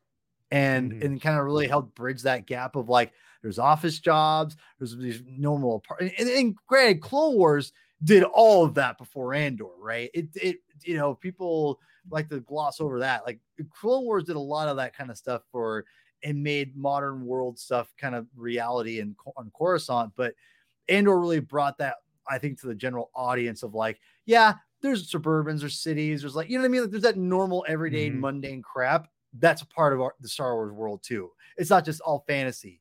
So, which is, again, I think a good thing. So I think that honestly, Andor will help bridge that gap for things like Skeleton Crew. Yeah, possibly. But yeah, it looks fun. I mean, I'm excited for this one. I came away from, especially from that trailer going like, man, this looks, really good. I'm excited for it. I would say at this point, it might be my least anticipated one out of all the ones that they've showed, just because of, all the hype around Ahsoka and the movies and all this other stuff. But I mean, there's not one of these in the bunch that I'm not excited for. So this is just not one that I'm like super hyped, like on the edge of my seat for, but it looks like a lot of fun. It looks like a fun ride. Probably is going to be a good like family adventure type series, a good one to watch with kids, or a good one to kind of get in the, like the middle school age crowd. I know when this was first kind of being rumored as like a new series that might be in development or something, people also compared it a lot to like, or saying that this was kind of Star Wars' answer to Stranger Things and looking for something to kind of target that demographic. So yeah, I think it's gonna be fun. I'm looking forward to it. And I don't think they gave a release window for that one, because they did say, we know that obviously Ahsoka's coming out this year in August, and then they talked about the Acolyte and Andor season 2 as both coming out in 2024. We had heard before that Skeleton Crew was targeted for 2023. So we'll see if that still happens by the end of the year, or if anything, I think might get pushed to early next year. But at least from what I remember hearing, I don't remember them confirming like a release month or anything for it. But hopefully that still happens by the end of this year. Like if that came out in December or something after we get Ahsoka in August, that would be a pretty good lineup for this year. But also the Acolyte, they talked about that as well. They had, Leslie Headland come out and she talked about it. They had some of the crew there, or some of the cast. We've got Amandla Stenberg, who we know is playing one of the main characters, and she showed up in full Padme cosplay, like, totally into it. We also found out that we had seen this in the leaked pictures, but there's a Wookiee Jedi in the show who we found out is played by Eunice Swotimo, who played Chewie in the sequel trilogy. And he's unfortunately not Burryaga, which we thought might be the case since this is taking place in the High Republic time period. But he's a new Wookiee Jedi named Kel Naka. And also, I believe it's Rebecca Henderson is one of the cast members in the show, and she's playing an adult version of Vernestra Rwoh from the High Republic books. That was something they announced at the High Republic panel later in the weekend. So that's pretty cool to see as well. From what I saw on Twitter of like the shot that they showed, I didn't really see a huge resemblance. Especially I think in the show she's bald, and as in the novels, Vernestra's got, she's like a Miri Allen species like Barriss and Luminara, and she's got like purple hair. So I don't know, but it's cool that they're making those connections and bringing in some of those characters from the books and stuff. So it's cool for the High Republic fans. But this one I know is going to be one to watch out for, because I mean, again, I've only seen like the first half of the trailer and it looks really cool. It's cool to be back in an era where there's just a lot of Jedi, getting to see this High Republic era on screen in live action for the first time. You're seeing, stuff like students at the Jedi Temple, and, just seeing Jedi traveling to different planets and stuff. And then the first half of it that I saw ends with this scene with Carrie-Anne Moss from The Matrix, who looks like she's also playing a Jedi, and has this sequence where she's in like a restaurant or something, and somebody comes up to her and, it's like this assailant that starts attacking her. And they go full on like Kung Fu movie where she doesn't even, get out a lightsaber and fight this person, but she's just like fist fighting and using the Force and, knocking them back and doing all these like Kung Fu movie type moves. And just the choreography of it looks phenomenal. The visuals look incredible. But some of the stuff that I heard described from people who were there, just seeing lots of Jedi, lots of lightsaber action, lots of big battles, and saying that it just looks absolutely incredible. And that was probably the one sentiment that I maybe heard the loudest over the whole weekend was the people were like, the Acolyte is the thing I'm most hyped for. The Acolyte is the thing that I saw that was the most impressive. People even, I think Rich Brockwell, who's one of our listeners and, you know, that we interact with on Twitter and stuff, said that like going into this, the Acolyte was the Star Wars thing that he was least excited for. And coming out of it after seeing the trailer, he said like it's his most anticipated thing. And I don't think he was the only person I heard say that. So it's kind of hard to exactly know what to expect when we, you know, didn't get to see all that footage and stuff. But just from the stuff that they talked about, and then the stuff that, you know, I'm hearing from the reactions of people who got to see that, it sounds like this is going to be something really cool and really special. And I can't wait till we get to see more of that footage for ourselves. And also just, you know, hearing more from the cast and crew and Leslie Headland and stuff. And she's also one of those people who seems like a real legit, genuine, like diehard Star Wars fan. And she talked about how much she loves the prequels and the Clone Wars and stuff like that. And so she seems to really know her stuff. It seems like it's like she's a good person to have on board for this. So I'm excited to see more. I'm assuming it'll probably be a while before we get any of this stuff officially released. Because even with May the 4th coming up, I wonder if maybe we'll get like maybe that day they'll release a new Ahsoka trailer. Maybe we'll get to see the Skeleton Crew trailer. But just because the Acolyte isn't coming till next year, I wouldn't assume that we'll get to see that until maybe like, if we're lucky, maybe Disney Plus Day, if they still do that again in the fall this year. But whenever it is, I'm excited for when we get our first official look at it. And I'm excited for when we get to finally watch this series because it sounds really cool. The Acolyte is so weird because I'm excited about it because it might be probably the most interesting thing in the High Republic will do maybe ever. I don't know. I'm so disappointed in the High Republic. There's some like high points here or there, but it's just been a kind of a mess in my opinion. And I'm really intrigued to where this could go because it's supposed to be from the villain's point of view, right? So it's not really from the hero's point of view, which is really interesting. I love where Headland's kind of going with this. It's really interesting and unique. So I'm really intrigued to see where this is going to go. I'm excited because it's just gonna be something different. But I'm really hoping it lands. If the little bit we've seen, it looks interesting.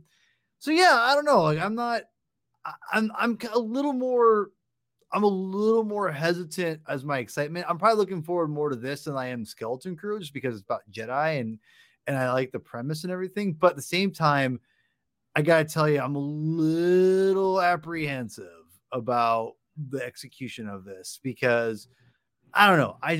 I'm curious. So I until we see an actual trailer with my own eyes that actually is like done and it's giving me more plot synopsis and I could see more of like the visuals clearly. I want to see what I need to kind of be not wowed, but I need to see more before I get excited. But I'm looking forward to it, but it sucks that it is so long, so far away. But I think Ahsoka's going to whet my appetite pretty well, to be honest. So, and that's looking like all the lightsabers that I might need potentially in that. So we'll see. But the one thing I'm going to say about Headland is that her premise is interesting. That's got me more excited than anything. And that was seeing Jedi on screen on a regular basis will be awesome again. Those two things make me excited. Everything else, we'll see. We'll see. Yeah, it was like pretty much everyone's excitement that I was seeing for it on Friday was getting me excited without having even seen any footage from it yet. Just how it kind of pretty much blew everyone away, and surprisingly too. So once that 50-second leaked trailer did come out, and got to see it, even though obviously it's not ideal, it's not showing what it really looks like. I still got a good vibe from it, and I could see why everyone's kind of who was there is freaking out about it, because just even from those blurry images, the video, there's some cool stuff being shown in there. You mentioned that cool fight scene with Carrie-Anne Moss, and I believe it was against the main character, the Acolyte, in there, but also just a simple moment of Lee Jong-jae's character as a Jedi talking to the younglings there, and just not the exact words, but pretty much saying what Obi-Wan said to Luke as far as your eyes can deceive you, don't trust them.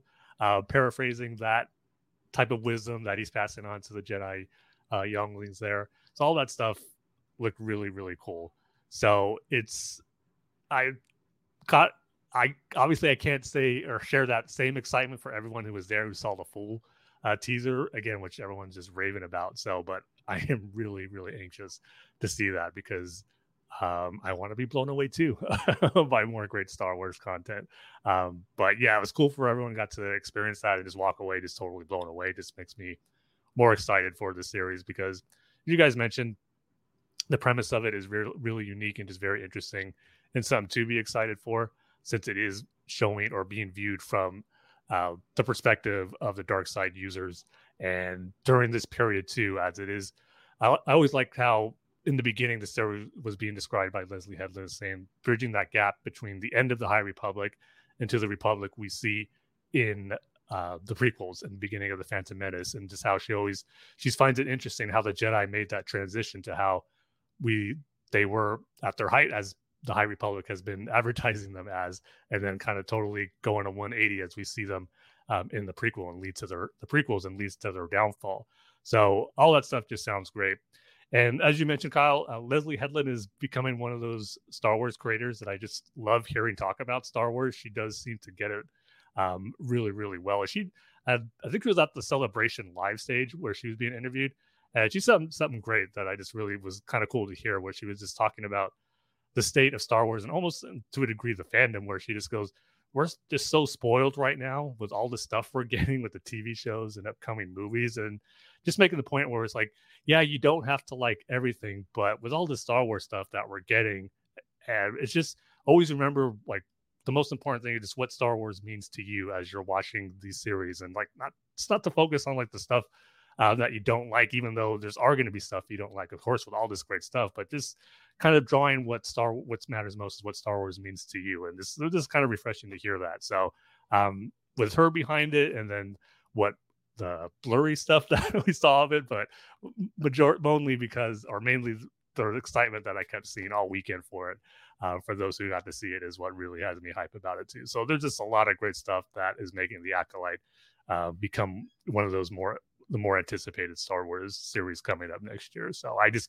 can't wait to see footage, and I don't know if it's going to be that exact trailer we get when they do release one, but I'm sure there'll be a lot of scenes from it. But I just can't wait to get our real first look at it, and just hopefully to be blown away like everyone was at Celebration during this panel. Yeah, well, definitely. I got to roll here, but really quick, I was kind of a couple things I want to touch in before I go. So I'll throw a grenade and leave here. So really quick, Tales of Jedi season 2. Yes, give it to me. Give me longer episodes. I know me and you disagree on that, Kyle. Either way, I just keep giving these to me. I would love to see a full-time series of full order of Tales of the Jedi cartoons. My daughter loves them. Even she watched the Yaddle one, and she goes, "That's Grogu's mommy." Again, she already called Grogu is Zogo's mommy, whatever. But she did like the Yaddle episode. It got dark, and my wife's like, "We should be watching this."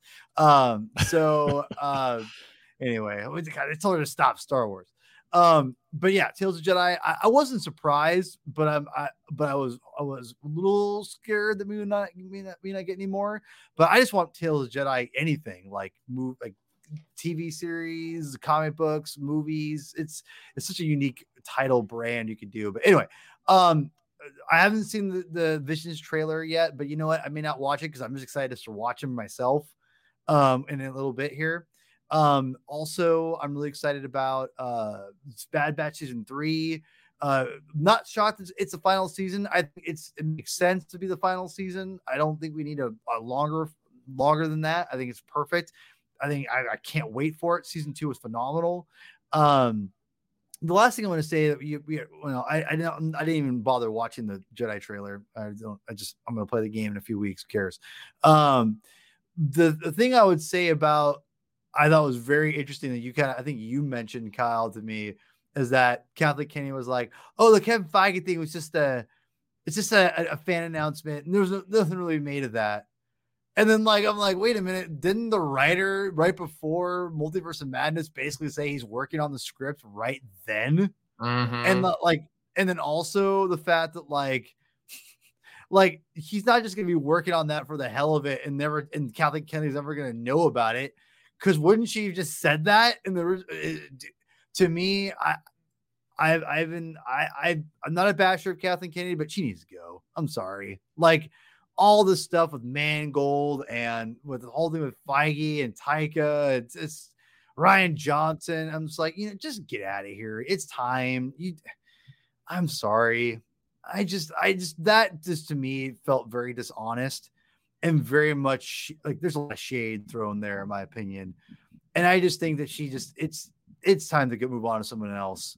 And I'm not sure what it needs to be honest. I think with Iger coming back in, I think one of his probably not mandates, but one of the things he probably wants to do is get a replacement for Kathleen before he not like she needs to fire her, but like, let's get her successor lined up before, because Star Wars needs some work. Because let's be real, she's had some hits, she's had a lot of misses, and I think she's had more hits than misses.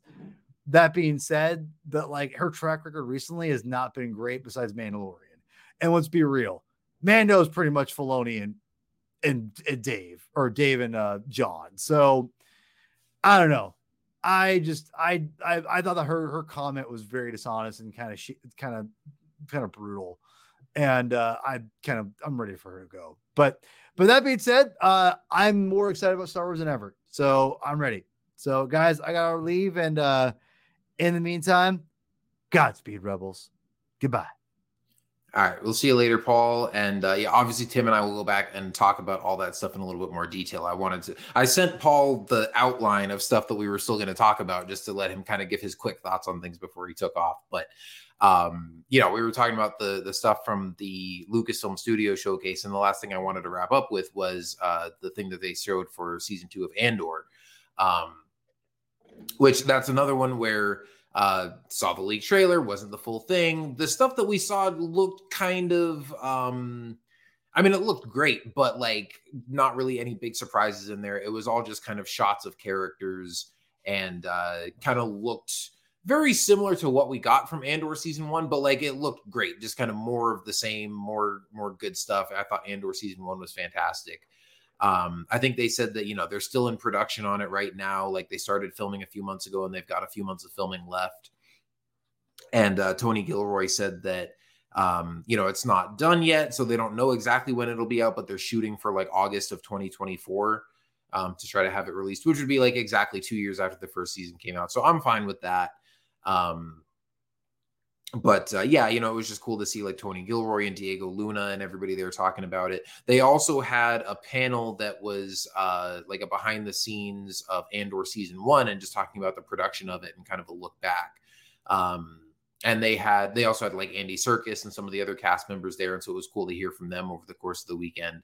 But one of my favorite things was there was a whole big group of cosplayers. You know how they always do a celebration, like the running of the Wilro Hoods, which is the guy in the orange jumpsuit from Empire Strikes Back, who's like running through Cloud City with the ice cream machine that then, now has become like the Beskar Camtono in Mando and stuff. And it was just this random, deep cut Easter egg that the fans took it and literally ran with it through Celebration, and they would do the running of the Wilro Hoods every year. Well, now I don't know if they still did that this year. I'm sure some people did, but there's a whole new group of cosplayers that did the running of the Narkina 5 prisoners, and they're all dressed up in the prison jumpsuits and went running through the convention yelling "One Way Out." And they all showed up to the Andor panel and got to be up on stage and, take pictures with Diego Luna and stuff. So that was super cool just to see the, the fan love and appreciation for Andor, and getting to see, get to see Diego Luna and Andy Serkis and all those guys there. But yeah, it was cool to hear them talk about season 2. I'm super excited for it. They talked more about, we'd kind of heard this before, but season 2 is going to cover the rest of the time gap all the way up to Rogue One. It's going to be kind of broken up into chunks of 3 episodes, where each block of 3 episodes is going to cover a year of time. Just see Cassian becoming more of like an integrated member of the rebellion. I think they talked about, they're like, he's in it now. Like, it's not, It's not going to be like season 1 where he's kind of back and forth and on the fence and out for himself. It's like season 2 is going to be, Rebel Alliance, Cassian Andor. So,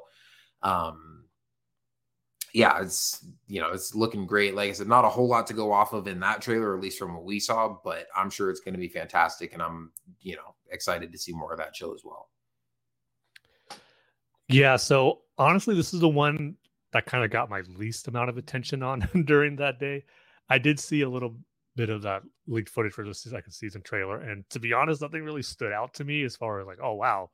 Like it just looked it should be, I guess, a continuation of season 1 and just seeing the characters again. So I have no doubt that it's going to continue on the great stuff that's season 1 did and just moving casting story forward, as you mentioned, leading up to that point in Rogue One over the course of this time period. So I'm obviously still excited for it, but it was one of those things where I didn't see the leaked trailer footage more than once and didn't really dive into that portion of the panel as far as hearing the quotes and the interviews with some of the actors, not because of a lack of interest, just mainly because of a lack of time. And some of the other stuff was just so exciting that's where my attention was focusing on. But obviously, looking forward to Andor season 2 once it begins in 2024. Yeah, definitely. Now, real quick, before we move on to talking about some of the other like animated projects and stuff, I did want to quickly bring up some of the live action projects, and I mentioned a couple of them already that we had heard announced or heard talked about in the past that were not brought up at this panel, but that they did talk about throughout the weekend during different behind the scenes interviews and stuff like that. And so Kathleen Kennedy did mention that the Taika Waititi film and the Lando series are both still on the table. They're both still kind of in the works. They're just not in active development right now. Like they're obviously not in production. They're not shooting anything. They don't have like really a timetable for them. But it sounds like those are still on the table in terms of like things that they would like to happen, things that have a good chance of happening. She also talked about Rian Johnson's trilogy, which is a thing that, always keeps coming up. And she gave the same answer that she's, given the past couple of times she's talked about it, where she said that she and Ryan still talk about it all the time. They still want to make it happen. He's really busy right now making another Knives Out movie. And he's also got, his Poker Face is a new TV series that he's created that's out on Peacock. And so he's just busy with a lot of other stuff. And she keeps saying, kind of balls in his court. Like when he's got time for it, we still want to have him come back and do more Star Wars. So we'll see if that happens. I know a lot of people are skeptical. I know a lot of people don't want to see him come back to Star Wars. I still think given a clean slate and a clean story to, be able to tell his own story from the ground up without sort of expectations of other people's characters and stuff, I think he could do some really cool stuff with it. But at the very least, if we ever do see that happen, it's going to be far in the future. So we'll see if that ever happens. And then, like Paul mentioned, the real interesting thing was the thing about the Kevin Feige film, which recently, I'm pretty sure that was officially announced. I'd have to go back and check, but was that announced on StarWars.com? It was announced on StarWars.com for sure. That's why I find her comments about that so puzzling why she says that, because unless she thinks StarWars.com counts as a fan site, because that's where it originated from. Yeah, so it was announced on StarWars.com, and then recently in one of those articles from like Variety or something where they were talking about kind of like updates on Star Wars movies, they said that one had been canceled. And then they asked Kathleen Kennedy about it at Celebration, and she said, I'd have to go back and look up the exact quote, but she said, like, she started to say the media, and then she said, or rather the fandom, kind of made that up or ran with that story or expected it to be something or whatever, but like basically tried to say that was never actually a thing, that like maybe she and Kevin had talked about doing it, or that he's a fan of Star Wars or something, but that there was never a movie in active development. And just, the fact that she would say that and the way it was worded was kind of weird to me, and just makes me wonder like what the actual story on that was. Like I said, I clearly remember, them interviewing Michael Waldron, who's the writer on Doctor Strange in the Multiverse of Madness, and him doing press around the time that movie came out and saying that he was starting to write the Star Wars movie for Kevin Feige. And, it was announced that was happening. And so for Kathleen Kennedy to say, no, it was never even a thing, I wonder if clearly there's no way that they were making that movie without her knowledge, obviously. But I wonder if, it would make sense to me that she's trying to just kind of sweep it under the rug, that on a weekend that they're announcing 3 new Star Wars films and trying to get people excited for those and optimistic that those will happen, that she doesn't want to address movies that got canceled. And so she would rather say, oh, it was never a thing, than say, oh yeah, we announced that and then canceled it, or it fell apart or whatever. Now, I will say, it makes sense because Kevin Feige doing a Star Wars movie never made sense, right? We were all excited for it. We were like, hey, if he's got the time, I would love to see that.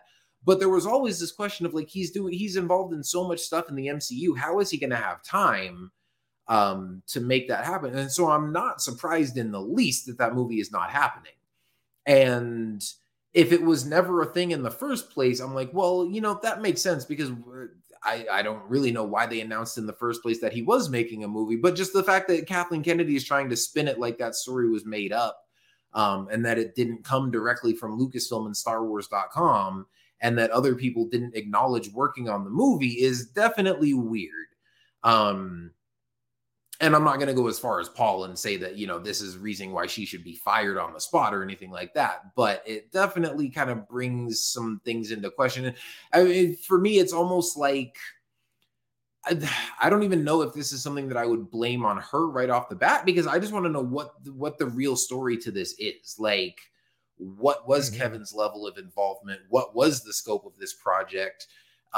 With her saying oh, it was never in development. It's was it an idea? Did you, maybe they did say, hey, we would love to do a Star Wars movie with Kevin Feige, and then he was just too busy with Marvel that it never actually became a project that got greenlit. That it really did just never actually become anything, even though that they had announced that it was something that was going to happen. So yeah, I don't know. It's weird. I'm very curious to know what sort of the truth behind all that is, but I doubt it's something that's ever going to be released publicly. It's just one of those weird kind of behind the scenes things. And like I said, the thing that makes the most sense is that he's not doing a Star Wars movie because he's so busy with Marvel, but this whole sort of story around it all is just kind of bizarre. So that was just weird. Yeah, hopefully this is the last she has to talk about it, because I'm sure she's sick of answering it, and we the fans are kind of, I'm sure, sick of just hearing the responses that are given. At least I know I am. Like I said, I find it puzzling, the responses, specifically the Kevin Feige situation, when it was something that was announced on StarWars.com. So the whole thing is weird as far as the reasoning behind that he's not doing it, which I agree with you. It makes sense that he's not. It was always something we wondered when it would happen. It'd probably be far off, but probably not going to happen. So yeah, and pretty much all those ones that are in limbo right now, I'm kind of leaning towards they're not going to see the light of day. Rian Johnson's trilogy, even before this, I've come to the conclusion that that's not happening. And then Taika's, they're probably going to hang on to it as long as they could, but with these next 3 movies that are gaining the excitement that they have already, and I just don't see Taika's happening down the line either. I think that's going to be the next casualty as far as a creator's Star Wars project being shelved or being canceled. So I understand why those questions have to be addressed here, especially when Taika's film was one of the ones we were expecting to be announced as a new Star Wars movie at this panel, and the fact that it wasn't just make me think that it's probably only going to be a matter of time now before it's one that gets shelved. So yeah, right now I'm not really even thinking much about those projects. It's all going to be on the ones they announced at Celebration: Dawn of the Jedi, the New Republic, and the New Jedi Order. That's where all my attention's going right now for new Star Wars movies. And if any of those happens down the line after these movies, then great. But I'm not really putting any stock or that much focus on those ones right now anyway.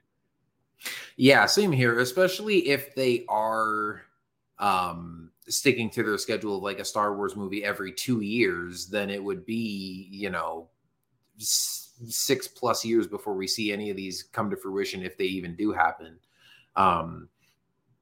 That's why, like, her comments on the Taika thing were kind of weird, where she's like, "Oh yeah, he's kind of doing his own thing on his own time, and like, you know, we would love to still make that happen, like when he's ready to do it."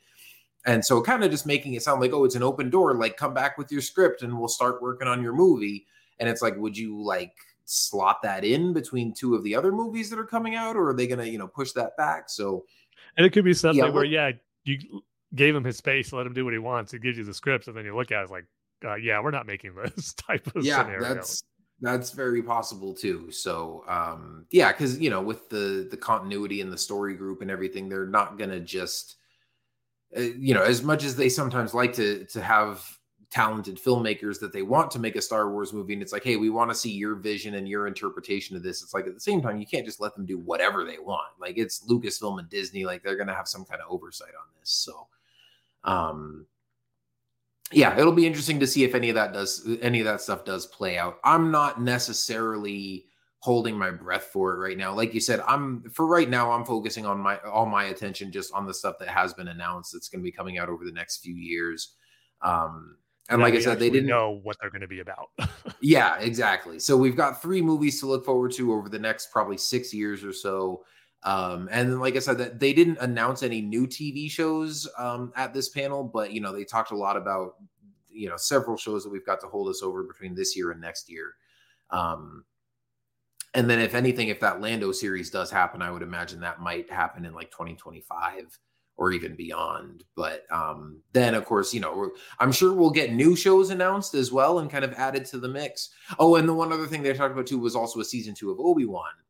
And Kathleen Kennedy mentioned that. And, you know, Ewan McGregor was talking about how much he would really like to do that. And he loved doing Obi-Wan and wants to come back and do more. And Kathleen Kennedy, you know, acknowledged that. And she said, you know, we know Ewan is really keen to do a second one. And, you know, there's been some fan demand for it and stuff. But she just said, with everything that we announced today, like, it's kind of all hands on deck. And this is kind of the stuff we're working on for the immediate future. And so, you know, she said, like, basically an Obi-Wan season 2 is a possibility and could still happen at some point. It's just not in production right now. So I hope that happens. I hope Ewan gets to make more stuff as Obi-Wan. I just hope, I hope as much as people like to talk about, oh, it was so great seeing him and Hayden Christensen together, which it absolutely was. And they even did a panel, you know, looking back at season 1 of Obi-Wan. And there were some really sweet moments on that panel between Hayden and Ewan, and even, you know, Vivian Lyra Blair, who played Leia, and some of the other cast and crew from that show. But I really don't want to see any more stuff between Obi-Wan and Vader. Like, this was a perfect cap to their relationship and a perfect kind of midpoint between the prequels and the sequels. It's like, you can't have more Obi-Wan and Vader stuff. But I would love to see more Obi-Wan adventures, and maybe even more of him interacting with Qui-Gon, and you know, him getting to do more stuff and have Ewan come back again. So maybe we'll eventually get a season 2. I hope that happens, but that's just not on the table for right now. So again, maybe that's something that we could get in like 2025 or beyond. But yeah, we've got plenty of stuff to keep us occupied for the foreseeable future. So, you know, there's something for everybody. Like you were talking about, you know, Leslie Headland saying, it's like, there's all these different types of stories that are going to be coming out. And, you know, whatever your particular flavor of Star Wars is, there's kind of something for everybody to get hyped about. So, yeah, this panel just, you know, they talked about so much stuff, and, you know, you left with just, you know, so many possibilities of stuff to get excited about. And going back to Obi-Wan real quick, I was almost thinking how the way Kathleen Kennedy was wording that about a season 2, part of me thought, oh, is that just kind of dodging the question for right now because they're going to have the announcement at the Look Back at Obi-Wan panel? So I was kind of still hopeful that might have been the case, but sadly it wasn't. But that's something I think we are going to get somewhere down the line, maybe just not as soon as expected. But that panel was just really cool. One of my favorite moment was, it was really cool how they did this too, where they chose each actor and the member on the panel, and Deborah Chow, their favorite moment of the series, and then they showed the clip, and then they would talk about it. And Hayden's was one is when Obi-Wan cracks Vader's helmet, and there was that great moment between the two. And then afterwards, you just see Ewan and Hayden just get up and like high five and hug each other, just realizing just how they created something very, very special in that moment. Just hearing Hayden talk about that and realize that it was just really cool to hear him talk about that moment in particular, because they were saying everything I felt about it. It was just awesome. So yeah, if you haven't checked out that panel, that was one of the panels they streamed on StarWars.com. So it is available to watch, and it was really cool. Yeah, that actually is one that I haven't watched yet, so I'll have to go back and watch that at some point. I just kind of read like the highlights and stuff from it. But yeah, that was good stuff. One panel that I did watch, and we'll kind of use this to segue into talking about some of the animated stuff that was announced. They had a 15th anniversary of Clone Wars panel with Dave Filoni and some of the crew that worked on the animation and stuff for Clone Wars, and then they brought out D. Bradley Baker and Matt Lanter and James Arnold Taylor and Ashley Eckstein, and it was just, it's always awesome seeing the whole Clone Wars crew back together and hearing them talk about making the show. And Dave was telling stories from as far back as when he got hired on the show and how he was such a big fan of Star Wars that, he went to Comic-Con that year dressed up as Plo Koon, and there were people coming up to him being like, hey, I heard they're making a Clone Wars series. Like, I hope they get some good people to make that, like not knowing that he was the guy that had already been hired to make that show. And just some really fun stories and cool stuff on that panel. But then, of course, to wrap it up, I was like, I wasn't necessarily expecting anything. Because, they got to make their final season of Clone Wars and everything. But at the same time, Dave's always got a surprise up his sleeve. And so, they said, I think, who was it? Was it Amy Ratcliffe that was hosting that panel? Yeah. And she was like, and, Dave, you brought something for the fans. I was like, oh boy, what are we getting? And he announced that he is making a season 2 of Visions. And he had talked a little bit about Visions during the panel as well. And, getting to tell more stories with Anakin and Obi-Wan and, stuff like that. Or Anakin and Ahsoka, rather. But one thing that I thought was really sweet was he mentioned that because he's so busy now making Mando and, has such a tight schedule and everything, that like he wrote Obi-Wan into one of the episodes of Tales of the Jedi just so he could have a chance to be back together with the whole cast at that recording session. Like, he's like, I want to write something for Obi-Wan in here just so I can have James come back and, be part of this big group reunion, because he hadn't seen them all in a while and, wanted to get a chance to see everybody again. So that was really sweet. And you really do get the sense that these guys are a family, they love each other. They love hanging out all the time, especially the actors. I mean, they're always going around doing conventions together, which, by the way, it's going to be awesome that Matt, James, and Ashley are going to be at the convention here in Phoenix that Tim and I are going together in June. So looking forward to hopefully getting a photo op with them and stuff. But yeah, he talked about Tales of the Jedi and how much of a great time he had making the first one. And then at the end announced that they're making a Tales of the Jedi season 2. And it was really cool because he talked throughout the panel about, being mentored by George and what it was like working with him and all the stuff that he learned from him and stuff. And then he did say that, so we know that, Dave is still credited as like a creator and executive producer on the Bad Batch, but it sounds like he's not very involved in the day-to-day with that show at this point, just because he's so busy with the live action stuff. And he said that, kind of his, reasoning for wanting to make Tales of the Jedi was he was seeing how much fun his friends were having making Bad Batch, and he's like, man, I want to do some animation again, and wrote these little stories to eventually make into shorts for Tales of the Jedi. And then he said, so they're doing a second season for season 2 because they had such a fun time on season 1. But he said that for this new batch of I'm assuming it's still going to be shorts. He didn't, really give much detail about it or talk about episode length or anything.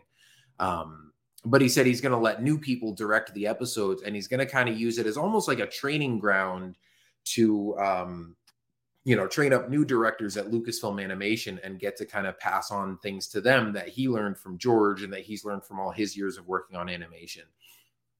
And so that's really cool to see that, even though Dave is, directing live action now with all these series and is now getting to direct his own live action movie, that he still loves animation and still loves working in that space, but also that he wants to take the time to, mentor the next generation of animators and directors and pass that knowledge on, just like, he got that teaching from George Lucas. So that's really cool to see.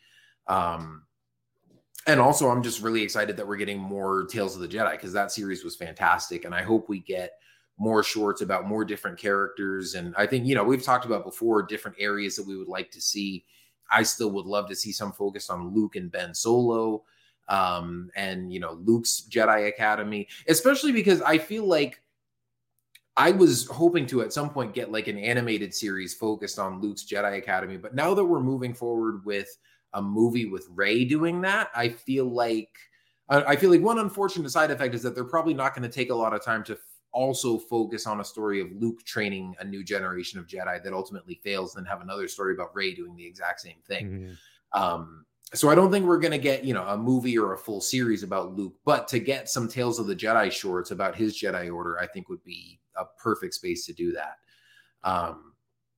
So I still really hope we get that. And then to maybe see some during the Old Republic or the High Republic era or something like that, I think would be cool as well. And then it's always cool when we get to go back and revisit stuff during the Clone Wars era. So I don't know, maybe because Ahsoka and Anakin kind of got the spotlight last time, maybe we could do an Obi-Wan focused one or something like that. So, but yeah, I'm glad they're doing more, and I'm excited for whatever new characters we're going to get to see new shorts for. Or I know, yeah, Paul was saying that he wants to see like full length episodes, but I think it's perfect to do them as shorts, especially if they're training new directors. Just make them as long as the story needs them to be, which I think for the first season to have them be the length they were was perfect. Like they don't need to be full length Clone Wars episodes, especially because they're focused on one character. And when you have a series like Clone Wars, you're usually kind of jumping back and forth between different plot lines and different characters and stuff. So, yeah, I mean, for me personally, like I think the format works perfectly as is. I think just branching out to other stories and characters in other parts of the timeline would just be really cool to see. So I'm excited that they're doing more of that. Yeah, it was great to find out that season 2 is happening, because exactly what you said, season 1 was fantastic, and there's just so much opportunities to tell similar stories like that all over the timeline with the Jedi. And what I'm really hoping for is the Tar Vizsla story. If we can get seeing him build a Darksaber and how he became the first Mandalorian to be a Jedi, that would be awesome to see. Oh, that would be perfect. Yeah, like perfect tie-in, or just kind of like those who watch The Mandalorian can go back and see more of the history of the Darksaber and of Tar Vizsla, just the Mandalorian history in general. So that's what I'm really hoping for. That makes the cut for season 2, but just kind of hoping it goes all over the place with the timeline, instead of as much as I loved all the stuff we got in season 1, how it's stuck to that prequel era timeline. If we just go all the way back and all the way forward and somewhere in the middle, I think that would be awesome. Yeah, I would be all for that, especially I love the way that season 1 was just focused on Ahsoka and Dooku, and they each kind of had an arc over those 3 episodes. Dooku more so than Ahsoka. But like I did like the way that they did that. But also, if like say season 2 is also just 6 episodes, if each one is focused on a different Jedi, or maybe we get 2 episodes each focused on 3 Jedi instead of 3 episodes on 2 characters, like I'm fine however they want to do it. The more the merrier. Like I would love to see a bunch of different stories and a bunch of different characters, but also if they got some real good kind of deep story that they want to spread out over 3 different episodes for one character, I'm totally fine with that too. Yeah, either way, it's going to be awesome. I have no doubt about it. Yeah, definitely. So yeah, and again, if you have the chance to check out some of the panels on the live stream recordings, definitely check out that Clone Wars one too. If you're a fan of Clone Wars and the animated Star Wars stuff, that was just such a fun look back at that show, and just fun to reminisce on those memories and stuff. But then also, speaking of Bad Batch, we had just this morning one of the last panels of Celebration, the panel for Bad Batch season 3.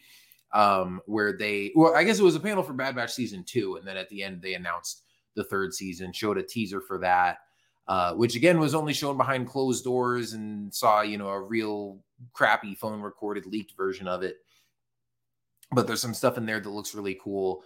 Lots of stuff with Crosshair and Omega on Tantus, and more stuff with the Empire building up and looking menacing and everything, and some cool stuff with clone action. With I did see a clear shot in there of Rex like in his helmet and full armor, So that'll be cool to see. I couldn't see it in the trailer myself, but I heard from people that Commander Wolf is in there and that he's going to play a part in season 3, which makes sense. Cause I mean, you would think that because they also announced that season 3 is going to be the final season. So you would think that like by the end of this, we have to see Rex go off with Wolf and Gregor, or at least team up with the 3 of them so that it would make sense that he would end up, that would be the group that he ends up, kind of retiring with. So it's about time we get to see Commander Wolf show up. But I think we're maybe in store for just kind of a more focused and more serious season, which I think is going to be really cool. Cause, I mean, it's funny. I know we still need to kind of go back and do a full Bad Batch season 2 review, episode here on the podcast. Cause we haven't really gotten to talk about the finale and stuff, but I know Paul's been, high on season 2 kind of the whole way through. And for the first half of the season, I was like, it was fun, but I was kind of like, where are we going with this? Like you'd get a really cool episode and then you'd get a couple of one-off episodes that didn't really seem to add much to the overall story. But then the whole second half of the season was firing on all cylinders and really, moving the story forward and, introducing a lot of cool stuff. So, but with the way that season 2 ended with them kind of in, dire circumstances, I feel like season 3, they're going to have a lot more of kind of a driving mission the entire time and not really have time for one-off little, heists and mission of the week type stuff. So, I'm excited to see where it all goes. I'm not really surprised that this is the final season. And I maybe thought that they'd get like one more, but, honestly, I think with where the story's at now, I think one more season is enough to wrap it up and kind of give the story a satisfying conclusion. And as much as I would love to see more of it, and I love these characters, I also am, I mean, I don't want to sound like I'm excited for it to end because, I just want Bad Batch to be over, but I'm excited to see what Lucasfilm Animation does next. And I feel like, once we move on from Bad Batch, I'm excited to see what other stories they go on and tell. So, but yeah, I think there's plenty of time for them to wrap everything up in this final season and give us a really, really exciting and sort of emotionally fulfilling final season and conclusion for all these characters. Yeah, unfortunately, the Bad Batch panel, I believe it was streamed too. It's one you can watch.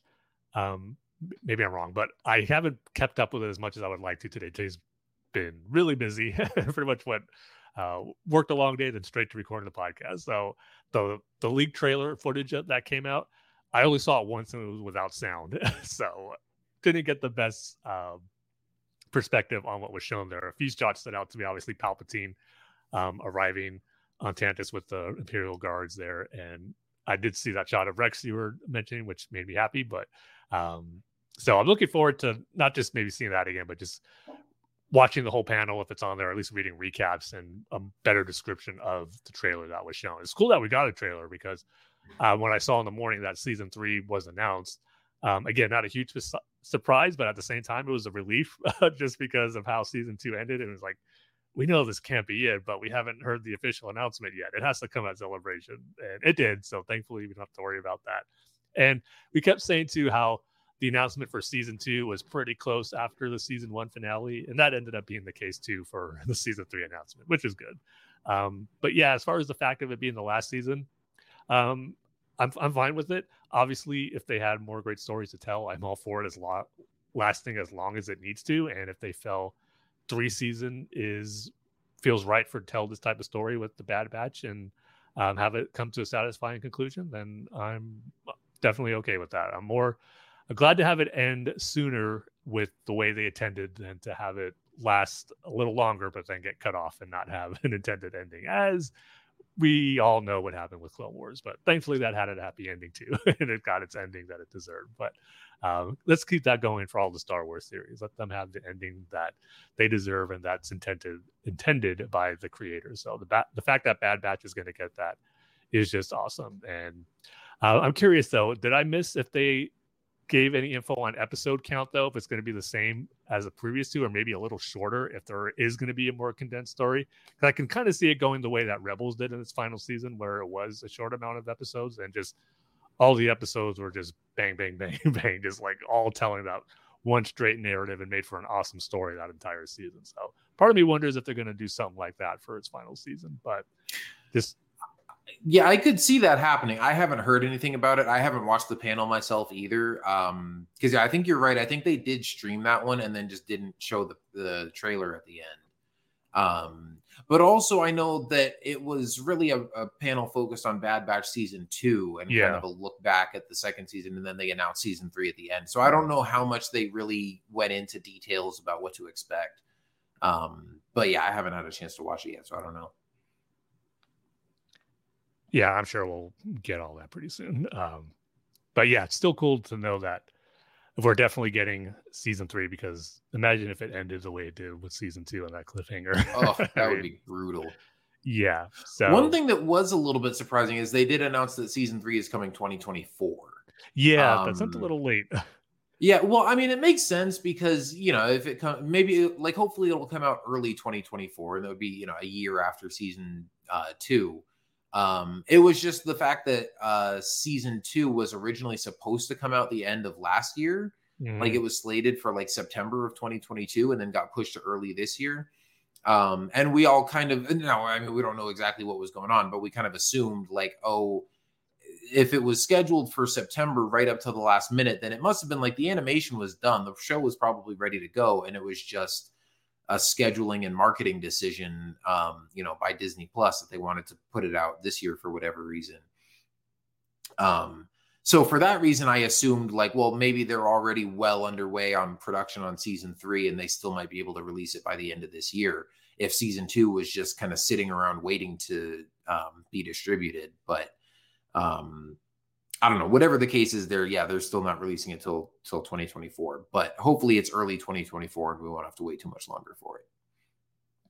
Yeah, it just like it feels longer because, as you said, it was supposed to happen early, or not early, but kind of September 2022, like you said. And then the fact that they had a trailer ready to show for season 3 already just kind of made me think, oh, maybe it is possible that they'll say, at the end of 2023 or later this year. But hopefully it is early 2024, like around the same time season 2 premiered, which is January. Then when you look at it that way, it won't be super long. But the fact that they showed a trailer already kind of made me hopeful that it would have been this year. But no doubt that it'll be worth the wait, that's for sure. Yeah, definitely. And then last thing on the animation front, they also had a panel today for season 2 of Star Wars Visions, which drops May the 4th. Actually, I guess there is one other animated thing we can talk about, but they didn't have a panel there. But the panel for season 2 of Visions, they dropped an officially released trailer for that. I think Visions season 2 and Ahsoka were the only things we actually got official trailers for. I guess, and Jedi Survivor, but that didn't have a panel. It's weird that the past couple of years they haven't had panels for the gaming stuff. They've just dropped the trailers like during the Celebration live stream thing. Anyway, Vision season 2 looks absolutely incredible. This was probably out of all the stuff I saw, this was probably the one that took me by surprise the most. In terms of, like, I was excited for Visions. Like, I liked the first season. I'm looking forward to the second season. Like, I'm definitely going to watch it. But, just kind of didn't really know what to expect aside from like we knew what animation studios were going to be doing it, but we hadn't seen anything or didn't know what to expect from the stories or anything like that. But yeah, this trailer that they put out, and just seeing the different animation styles from, these studios from all over the world. Because again, season 1 of Visions was just Japanese anime from all these different Japanese studios. But season 2, they've got animation studios from like 9 different countries all over the world. And so the variety of styles is just really cool to see. But some of the animation looks absolutely incredible. And not that the animation from season 1 wasn't good. But man, some of this stuff just looks jaw-dropping. Like there's one, I think it's a studio from India.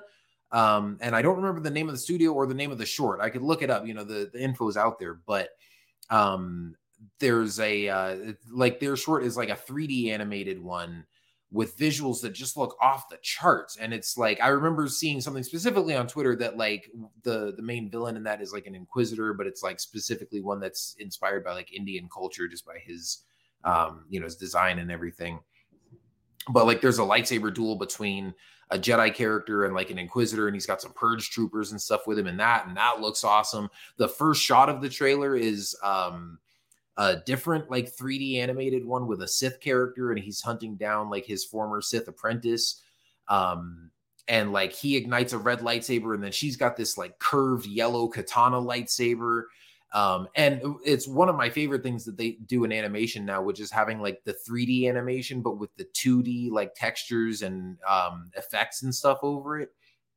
And so just seeing like this 3D animated like Sith character walking down a hallway, but his lightsaber has this really cool kind of like jagged moving like 2D animated texture over it, and like sparks flying up from the ground as he's walking with the saber and stuff. Just like, man, I cannot wait to watch this. This stuff looks amazing. All these different animation styles look really cool. And you've got like the really cool stylish action like that with the lightsaber duels. And then you've got like the fun cutesy stuff. Like I didn't even realize we had talked, I think in one of our previous episodes, we had talked about the animation studios that are doing this. And I think one of them is called like Aardman or something. That's from the UK. And I didn't even realize that that's the studio that makes the Wallace and Gromit movies and stuff. And so they're they're doing an animated Star Wars thing that's like kind of their brand of like claymation, like stop motion. And it looks really fun and cute, and just like, all of these look really good. So this is coming out, it's coming out May the 4th. I can't wait to watch all of these shorts and come on here and talk about it. And I'll also be talking about it with Mike and Joe over on Rebel Cells.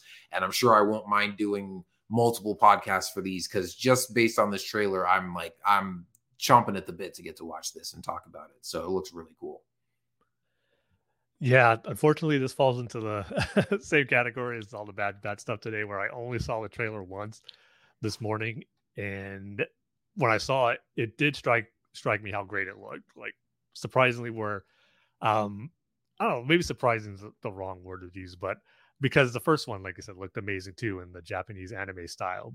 But this one, using all these different animation style, a lot of them just stood out to you. Just are just really eye-popping with the visuals, with the CG animation and 2D animation, the claymation, the stop motion, just a bunch of different stuff that's being thrown in there. So I definitely need to watch it again, because I know there's tons of stuff that I missed, but a lot of the character designs, like a lot of the dark side users or Sith, their design looks really, really cool. So I make just to watch the trailer again, and then just glad that I know it's only going to be a few weeks away now, or less than a month. So it's right around the corner. And the fact that the trailer, we got a great looking trailer and to get us excited, and that it's coming very, very soon is a great feeling. So when I did see it just that one time, it did strike me just how great it looked, and unique and different from season 1. And that's kind of what we're expecting and hoping for season 2, knowing that it's going to be different animation studios all over the world. You want it to all of them feel very different from each other. It looks like they're accomplishing that with season 2. But real quick, just going back to the Bad Batch for a second, as I was scrolling Twitter for a little bit, I saw a tweet from Joel Aaron, who's of course works at Lucasfilm Animation, that does the lighting and cinematography. But he did a response where he just says, "I'd be sitting here reviewing dailies just now for a mid-season 3 episode, and you all will be very, very fulfilled if you only knew who was on my screen as I type this," with a haha at the end. So that just adds to the intriguing aspect of season 3 for the Bad Batch. Oh man, how you can't start doing this to us already? I know after we're talking about how it's not coming out till 2024. The whole Bad Batch crew has been trolls on Twitter the entire season, especially the Kiner brothers. So Kevin Kiner is like the main composer on the series, which I don't think about. Speaking of which, I don't know if we mentioned the fact that he's also doing the music for the Ahsoka series, which I think is fantastic. Yeah, it's awesome. Perfect choice. But so Kevin is like the lead composer, but also especially composers that work on like multiple movies and TV series nowadays, they usually have teams that work on stuff with them, who like help compose some of the music. And sometimes it'll be like the lead composer composing like the main themes, and then other people on their team will like adapt those themes and fill out different moments throughout the story and stuff like that. And so Kevin Kiner has 2 of his sons, Sean and Dean, working on they work on Bad Batch as well, and some of the other stuff that he works on, and so they have a Twitter account it's like Kiner Brothers Music or something like that. And this whole season, every episode, they've been trolling people about like, oh, how this episode is going to wreck your emotions, and oh, can't wait to see people weeping after this one, and blah blah. You know, like they mess with the fans' like expectations and reactions before every episode. And I've seen a few other, you know, members of like the animation team and stuff that are like, oh, can't wait to see people's reactions, or, oh, you know, people are going to need to get out the tissues, or, oh, this one's going to break the fandom, or, you know, whatever. But I'm like, man, you can't start doing this to us a year in advance, Joel Aaron. Like, come on, that's not fair. I know. And it's not even a finale episode. It's like a mid-season 3 episode. So yeah. No, well, to be fair, the mid-season episodes also usually are some of the best ones. Yes. You know, season 1, that was when Cad Bane came back. And then season 2 this year, that was the Clone Conspiracy and Truth and Consequences. So those have been some of the best episodes of the series. So I have no doubt that if it's like a mid-season finale episode that, something really cool could be going down. And now, see, you're going to get me distracted going off thinking about who's going to show up in the final season of Bad Batch. But can't wait to see how they wrap that story up and what all's going down there. But yeah, so we got Vision season 2 coming out May the 4th. And then also I wanted to bring this up real quick because also on May the 4th, we've got the Young Jedi Adventure series coming out, which, you know, we mentioned briefly earlier when Paul was talking about his daughter and everything. And they didn't have a panel for that at Celebration this year, but they did release a new trailer for it today. And they've released a few shorts so far on YouTube. And I was a little confused because I thought that maybe the whole series was just going to be shorts. But this is kind of like what they did with Rebels, where remember back before Rebels aired, they had like 4 little like 3-minute shorts that were kind of introducing the characters. And so that's what these are, you know, just like these little 3-minute shorts that are introducing the main characters of the show. But I guess they are going to be sort of full-length episodes. I'm not sure exactly how long those are going to be, but, you know, somewhere probably in the range of like 15 to 25 or 30 minutes even. So the full series debuts on May the 4th on Disney Plus, and I think on like Disney Junior or something like that. And clearly, you know, it's aimed more at young kids. And I'm not going to be probably like super invested in this series. And, you know, we probably won't cover it a whole lot on the podcast, but I will say from watching the trailer, and I've watched all the shorts so far too, and it seems really cute and fun. And I especially, you know, I envy anybody that's got young kids that they're going to watch this with, because this would be an absolute blast, I think, to watch with your kids if you're a Star Wars fan. And I'm probably going to end up watching it myself too. It's definitely not going to be something that I'm going to like stay up till midnight to watch. And it might be the kind of thing that I might even, you know, might not watch a new episode like the day it comes out. I might kind of, you know, wait till I don't really have something going on and, you know, just watch it when I get around to it. But they look really fun and cute and just charming and, you know, just like a fun, wholesome, you know, family Star Wars adventure with really just like fun, bright animation and cute characters. But it's just really, you know, it's really sweet and endearing. And I would say, I mean, this, you know, I'm kind of more excited for this than I was even for something like Star Wars Resistance, which was kind of like trying to kind of be Star Wars, you know, be like Rebels and Clone Wars, but, you know, aimed at a younger audience. And it just kind of fell in this weird range where it's like, it's kind of trying to tell these more serious stories that ties into like the sequel trilogy and stuff. And yet it's just kind of too silly and goofy for like the more hardcore fans to really get on board with. And I know, you know, some people loved it, but you know, I'm not trying to dog on that show too much or anything, but it was a weird, it felt like they didn't really connect with a certain target audience. Like it was, they tried to keep their feet in both ponds of like, oh, we want this to be for young kids, but also have appeal for, you know, older audience as well. Whereas this one, they're clearly going full on for like the preschool age kids demographic, but also just, it looks like something that's just fun and cute and charming for Star Wars fans of all ages. So yeah, if you haven't watched that yet, you know, go check out the trailer. If it's not for you, that's fine. This definitely seems like the kind of thing that at least is sort of like critic proof.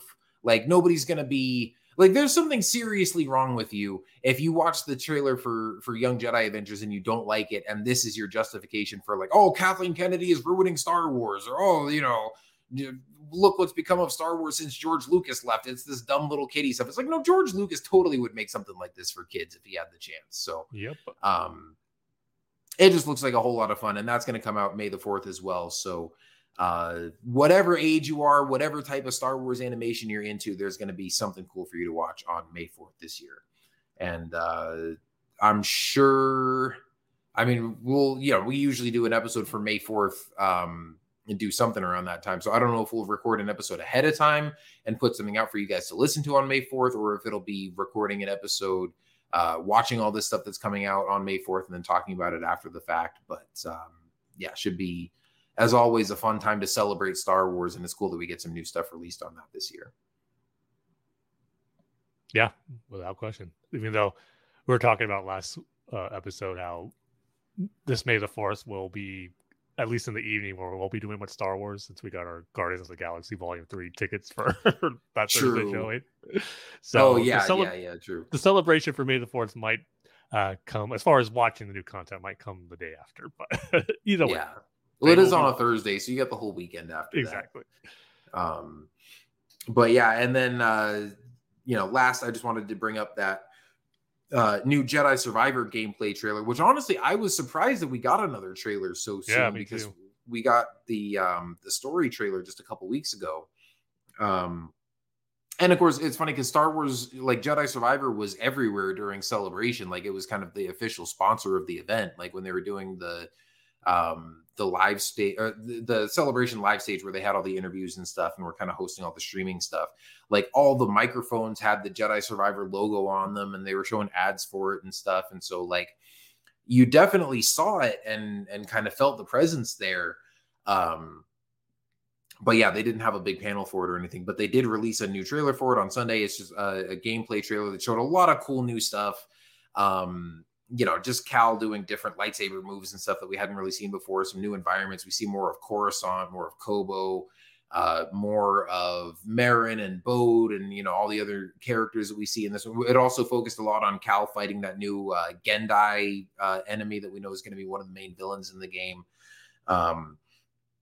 And doing some really cool moves. Like, there's one sequence where he's on a speeder bike, and he's right next to a scout trooper that's also on a speeder bike, and they've kind of got their weapons locked, and then a TIE fighter comes flying overhead, and Cal deactivates his lightsaber and uses the Force to fling the scout trooper off of his speeder bike and up into the air to hit the TIE fighter. And I'm like, if that's not one of the coolest uses of the Force that's ever been shown, like, man, that's awesome. So, and I wonder if that's going to be just a cutscene. That can't be just a cutscene. We got to get a sequence in the, like, if you're going to show us that, we got to get a sequence in the game where we get to ride a speeder bike. In the first game, you got that sequence where you get to drive the AT-AT and blast some stormtroopers in that. So I got to think that in this game we're getting a speeder bike chase, and that's going to be pretty dang cool. Yeah, I mean, I'm ready for this game now. I mean, it's only a couple of weeks away, but it just looks better and better with each new trailer and footage they release. I actually think this is the best trailer yet. I just love how it showcased the gameplay and a combination with a little bit more story stuff in there too, but it just looks beautiful and fantastic. The thing that stood out to me in this trailer too was just more of the creatures and just some of the grand size of the creatures that we're going to be seeing in this game too that look really cool. We're going to be fighting a Rancor in this one. So yeah, just I'm ready for it. We've been ready for it for a while, and the fact that it's really close now, and it's just going to be a lot of fun. So, April 28th. Let's get on it. Yeah. One thing too, I forgot. It wasn't necessarily not quite 2 weeks, but yeah, it's like 2.5 weeks away, which means I got to get on reading the book. I was going to mention real quick too. It wasn't part of this trailer or anything, but I think it was it IGN or another game site that just had a little preview of it? Just the customization that you're going to be do for Cal in this one is so much more than I knew it was going to be. Yeah. But the fact, like, his hair, his beards and stuff, like, all that's going to be customizable, which looks a lot of fun. I love customization in games. It's one of my favorite aspects of Mass Effect. Getting to create your own Commander Shepard. So the fact that you can kind of tweak the appearance of Cal in this one too to make them fit how you think he should look should be fun as well. And then BD too, a lot of customizations involved with him. So I love that. That's part of the feature that's got more of a focus on, as far as at least giving you more options than what you can do. Yeah, definitely. They released a lot of that stuff. Like a couple weeks ago, they had a preview event for some YouTubers and content creators and reviewers and stuff, and let them all play like a 3-hour hands-on demo with the game, and then let them all release content with some pre-approved like gameplay footage and stuff. And a lot of the focus was on the customization options, but also that was where they showed fighting the Rancor for the first time and stuff like that. So honestly, after seeing all that stuff, that's why I was surprised that we got a new trailer at Celebration, because I was like, guys, like I've seen enough at this point. Like I'm gonna buy the game. Like you don't have to keep trying to convince me. So I think, for me, I think the last trailer, like the story trailer, is still probably my favorite one. This one was just kind of like icing on the cake. I was like, I didn't need another trailer for the game, but if you want to show me more cool stuff, like sure. But that was fun to get as well. So yeah, and that's the next Star Wars thing that we've got coming up, 18 days as of this recording. So yeah, definitely looking forward to that. I'm finishing up my my final Jedi Fallen Order playthrough right now. I wanted to play through it one more time before Jedi Survivor came out, and I'm like at the end of the game right now. So yeah, I gotta just hurry up and power through the end of that, and then have a couple of weeks to read the book, and I'm gonna have to power through that real quick before the game comes out. So yeah, looking forward to it. Can't wait. It's going to be a ton of fun, and I can't wait for just all of this awesome Star Wars stuff that we got announced this weekend. It was, like I said, I think this has got to be the biggest batch of Star Wars announcements that we've gotten since that Disney Investor Day, when they announced the whole upcoming slate of, when they announced like 10 projects or something between upcoming series and movies. So to get 3 new movies announced, as well as, get updates and trailers and stuff for all these different series and everything, the future is bright indeed, as we always say in our intro, and it is definitely a great time to be a Star Wars fan. There's lots of cool stuff on the horizon. And I've been looking forward to talking about it with you guys all weekend, and it did not disappoint. This is our first 3-hour episode in a long time. So yeah, but it certainly deserved it. And I, for one, am not surprised in the least. If Paul were still here, we probably would still be going. So, but before we wrap up, I know you put some questions out on social media, and we got some feedback from some of the listeners about what they're excited for and everything too. So, what did everybody listening have to say? Yeah. So first up, Caleb, he says, the joy I feel just seeing this image. So glad to have the full timeline being recognized by Lucasfilm. And he shared a shot of that timeline display they had out in the panel with all the different logos for each era, which, yeah, it is just really cool to look at all that stuff. And I really hope they do what you said, Kyle, where they kind of put this on Disney Plus once more of the content from these different eras start making themselves available on Disney Plus. And then you have them categorized by that, and you have that logo by each section. That would be really cool. And then Kid Kenobi says, the Ahsoka trailer definitely has me the most excited, but everything we got was amazing. Was not expecting any movie news, but so happy Dave Filoni is getting his own project. Also can't wait for Visions. The future is bright indeed. Well said, Kid Kenobi. And then Rich, who you mentioned earlier, who was actually there at Celebration, said he loved all the stuff that was announced, but you guys have seen nothing yet. Wait till everyone gets to see the Acolyte trailer. It's going to blow minds. So yeah, that's type of the response I was seeing so much over the weekend that just really makes me wish they released that trailer, or just makes me excited to see it when they do finally put that out there. And then Jake Wade, he says, I was there and lucky got to see a lot of it. There was so much to unpack and so many projects look great, but I can't emphasize enough just how good the Acolyte looked. The trailer blew me away, and it's now my most anticipated Star Wars project. See, you guys are getting me hyped up for it all over again. And then Hassan Scarborough, who sums it up perfectly by just saying all of it is what he's excited for. So, and that is true indeed for me, Kyle, everyone involved. So yeah, it's just so much great stuff that we got at Celebration this year. And in particular, that Friday where all this big news came out, it just left me with a good feeling all day. Just knowing I love it when Star Wars does that, whether it's something you're watching and that's really great, and then or just some of the exciting news that we get and know that we have to look forward to when it comes to the Star Wars saga in the future. It just leaves you with a good feeling. And that's how I felt on Friday. So yeah, this celebration did not disappoint, and just a lot of fun to experience and a lot of fun to talk about for 3 hours. Yeah, definitely. Now, if you had to pick one out of all these upcoming projects, which one would you say you're most excited for? It's a combination because it's the closest, but yet it looks amazing regardless of when it was coming out. I just got to go with Ahsoka. It's checking off all the boxes for everything that I was hoping it would be, as we talked about. It just looks incredible. So maybe that's an easy answer right now. Maybe I would say The Acolyte if I was in the room to see it myself. But right now it's Ahsoka. That trailer just completely blew me away. Yeah, I think I would have to go with the same, just because, like you said, it's kind of the easy answer because it's right around the corner and it's the one that we got a full trailer for and the one that we probably got the most information about over the weekend. Like I said, Dawn of the Jedi, I'm really excited for that movie. Like, just the premise and the stuff they could do with it sounds really cool, but I mean, we don't know much about it at this point. And then even Dave Filoni's movie, like, again, the idea of an Heir to the Empire film directed by Dave Filoni, like, in theaters is just like almost too much to wrap your head around. But the fact that that's going to be built on the foundation of, Ahsoka and Mando and all that kind of stuff. And the fact that, like, Ahsoka is going to set up a lot of stuff that we could then see in that movie. It's like, I'm kind of more excited for Ahsoka right now. And then once we get past that, then I'll get excited for the movie once we kind of see where it's all headed. So, but yeah, that trailer looks fantastic. I already, just from talking about it, I want to go watch it again after we finish recording. So, yeah, I'm also really hyped about the next couple episodes of Mando.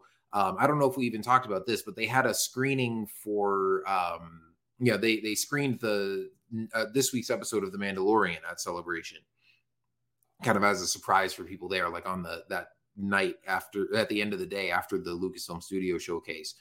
And I think I did mention this earlier, not that I'm saying it, but yeah, people were talking about just how this is one of the best episodes they've ever done. And it's so action packed and really moves the story forward. So I'm definitely staying up till midnight for that one this week. And I can't wait to see how this season of Mando wraps up. It was kind of weird that, like, I know we're in the middle of the season, but like they didn't spend a whole lot of time talking about Mando. And it didn't, there wasn't a Mandalorian panel or anything. Everything was kind of looking forward to Ahsoka. And in a way, it was almost like, oh, yeah, we've got Mando to be excited about, too. Like, it felt like it wasn't talked about as much as some of the upcoming stuff. But yeah, it was just, I'm super excited for Ahsoka and for all of this stuff. And it's good to hear thoughts from you guys, too, especially those of you that got to be there. I'm jealous. I wish I could have been there in the room seeing those trailers and stuff, especially for The Acolyte. Like, I'm sure I'll be just as hyped as you guys once we get to see that trailer and see how awesome it looks. And then I guess the one other announcement that we didn't talk about was the fact that the next celebration is going to be in 2025 in Japan. So that'll be cool, too. I already know some people that are planning on trying to go to that, and I might try to go. I don't know it's 2 years from now, so I'll have to see if I'm able to make that work. But it's one of those things where, like, I've always thought Japan would be a cool place to visit, and if I was ever going to go, it would be for a Star Wars celebration. So yeah, I don't know, we'll see what the future holds, but I'm sure that'll be an awesome celebration. That's probably going to be there'll probably be a movie coming out that year. So yeah, might be our first look at the new Jedi Order movie with Rey, maybe. Yeah, exactly. So, those are always fun when you get to see a first look at a new movie trailer and stuff. At least those are always released publicly. So if we have to stay home, we'll get to watch that.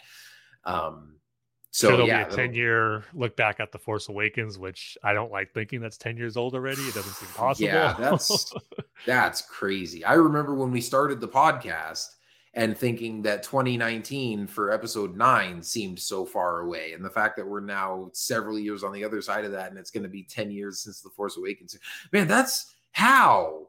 I know, right? Like, well, I guess we're still only at 8 years right now, so we don't have to worry about that yet. But yeah, it is weird that we're going to be celebrating that milestone already. And 20 years of Revenge of the Sith. Jeez. Oh, man. So that next celebration, I'm sure, will be a fun one as well.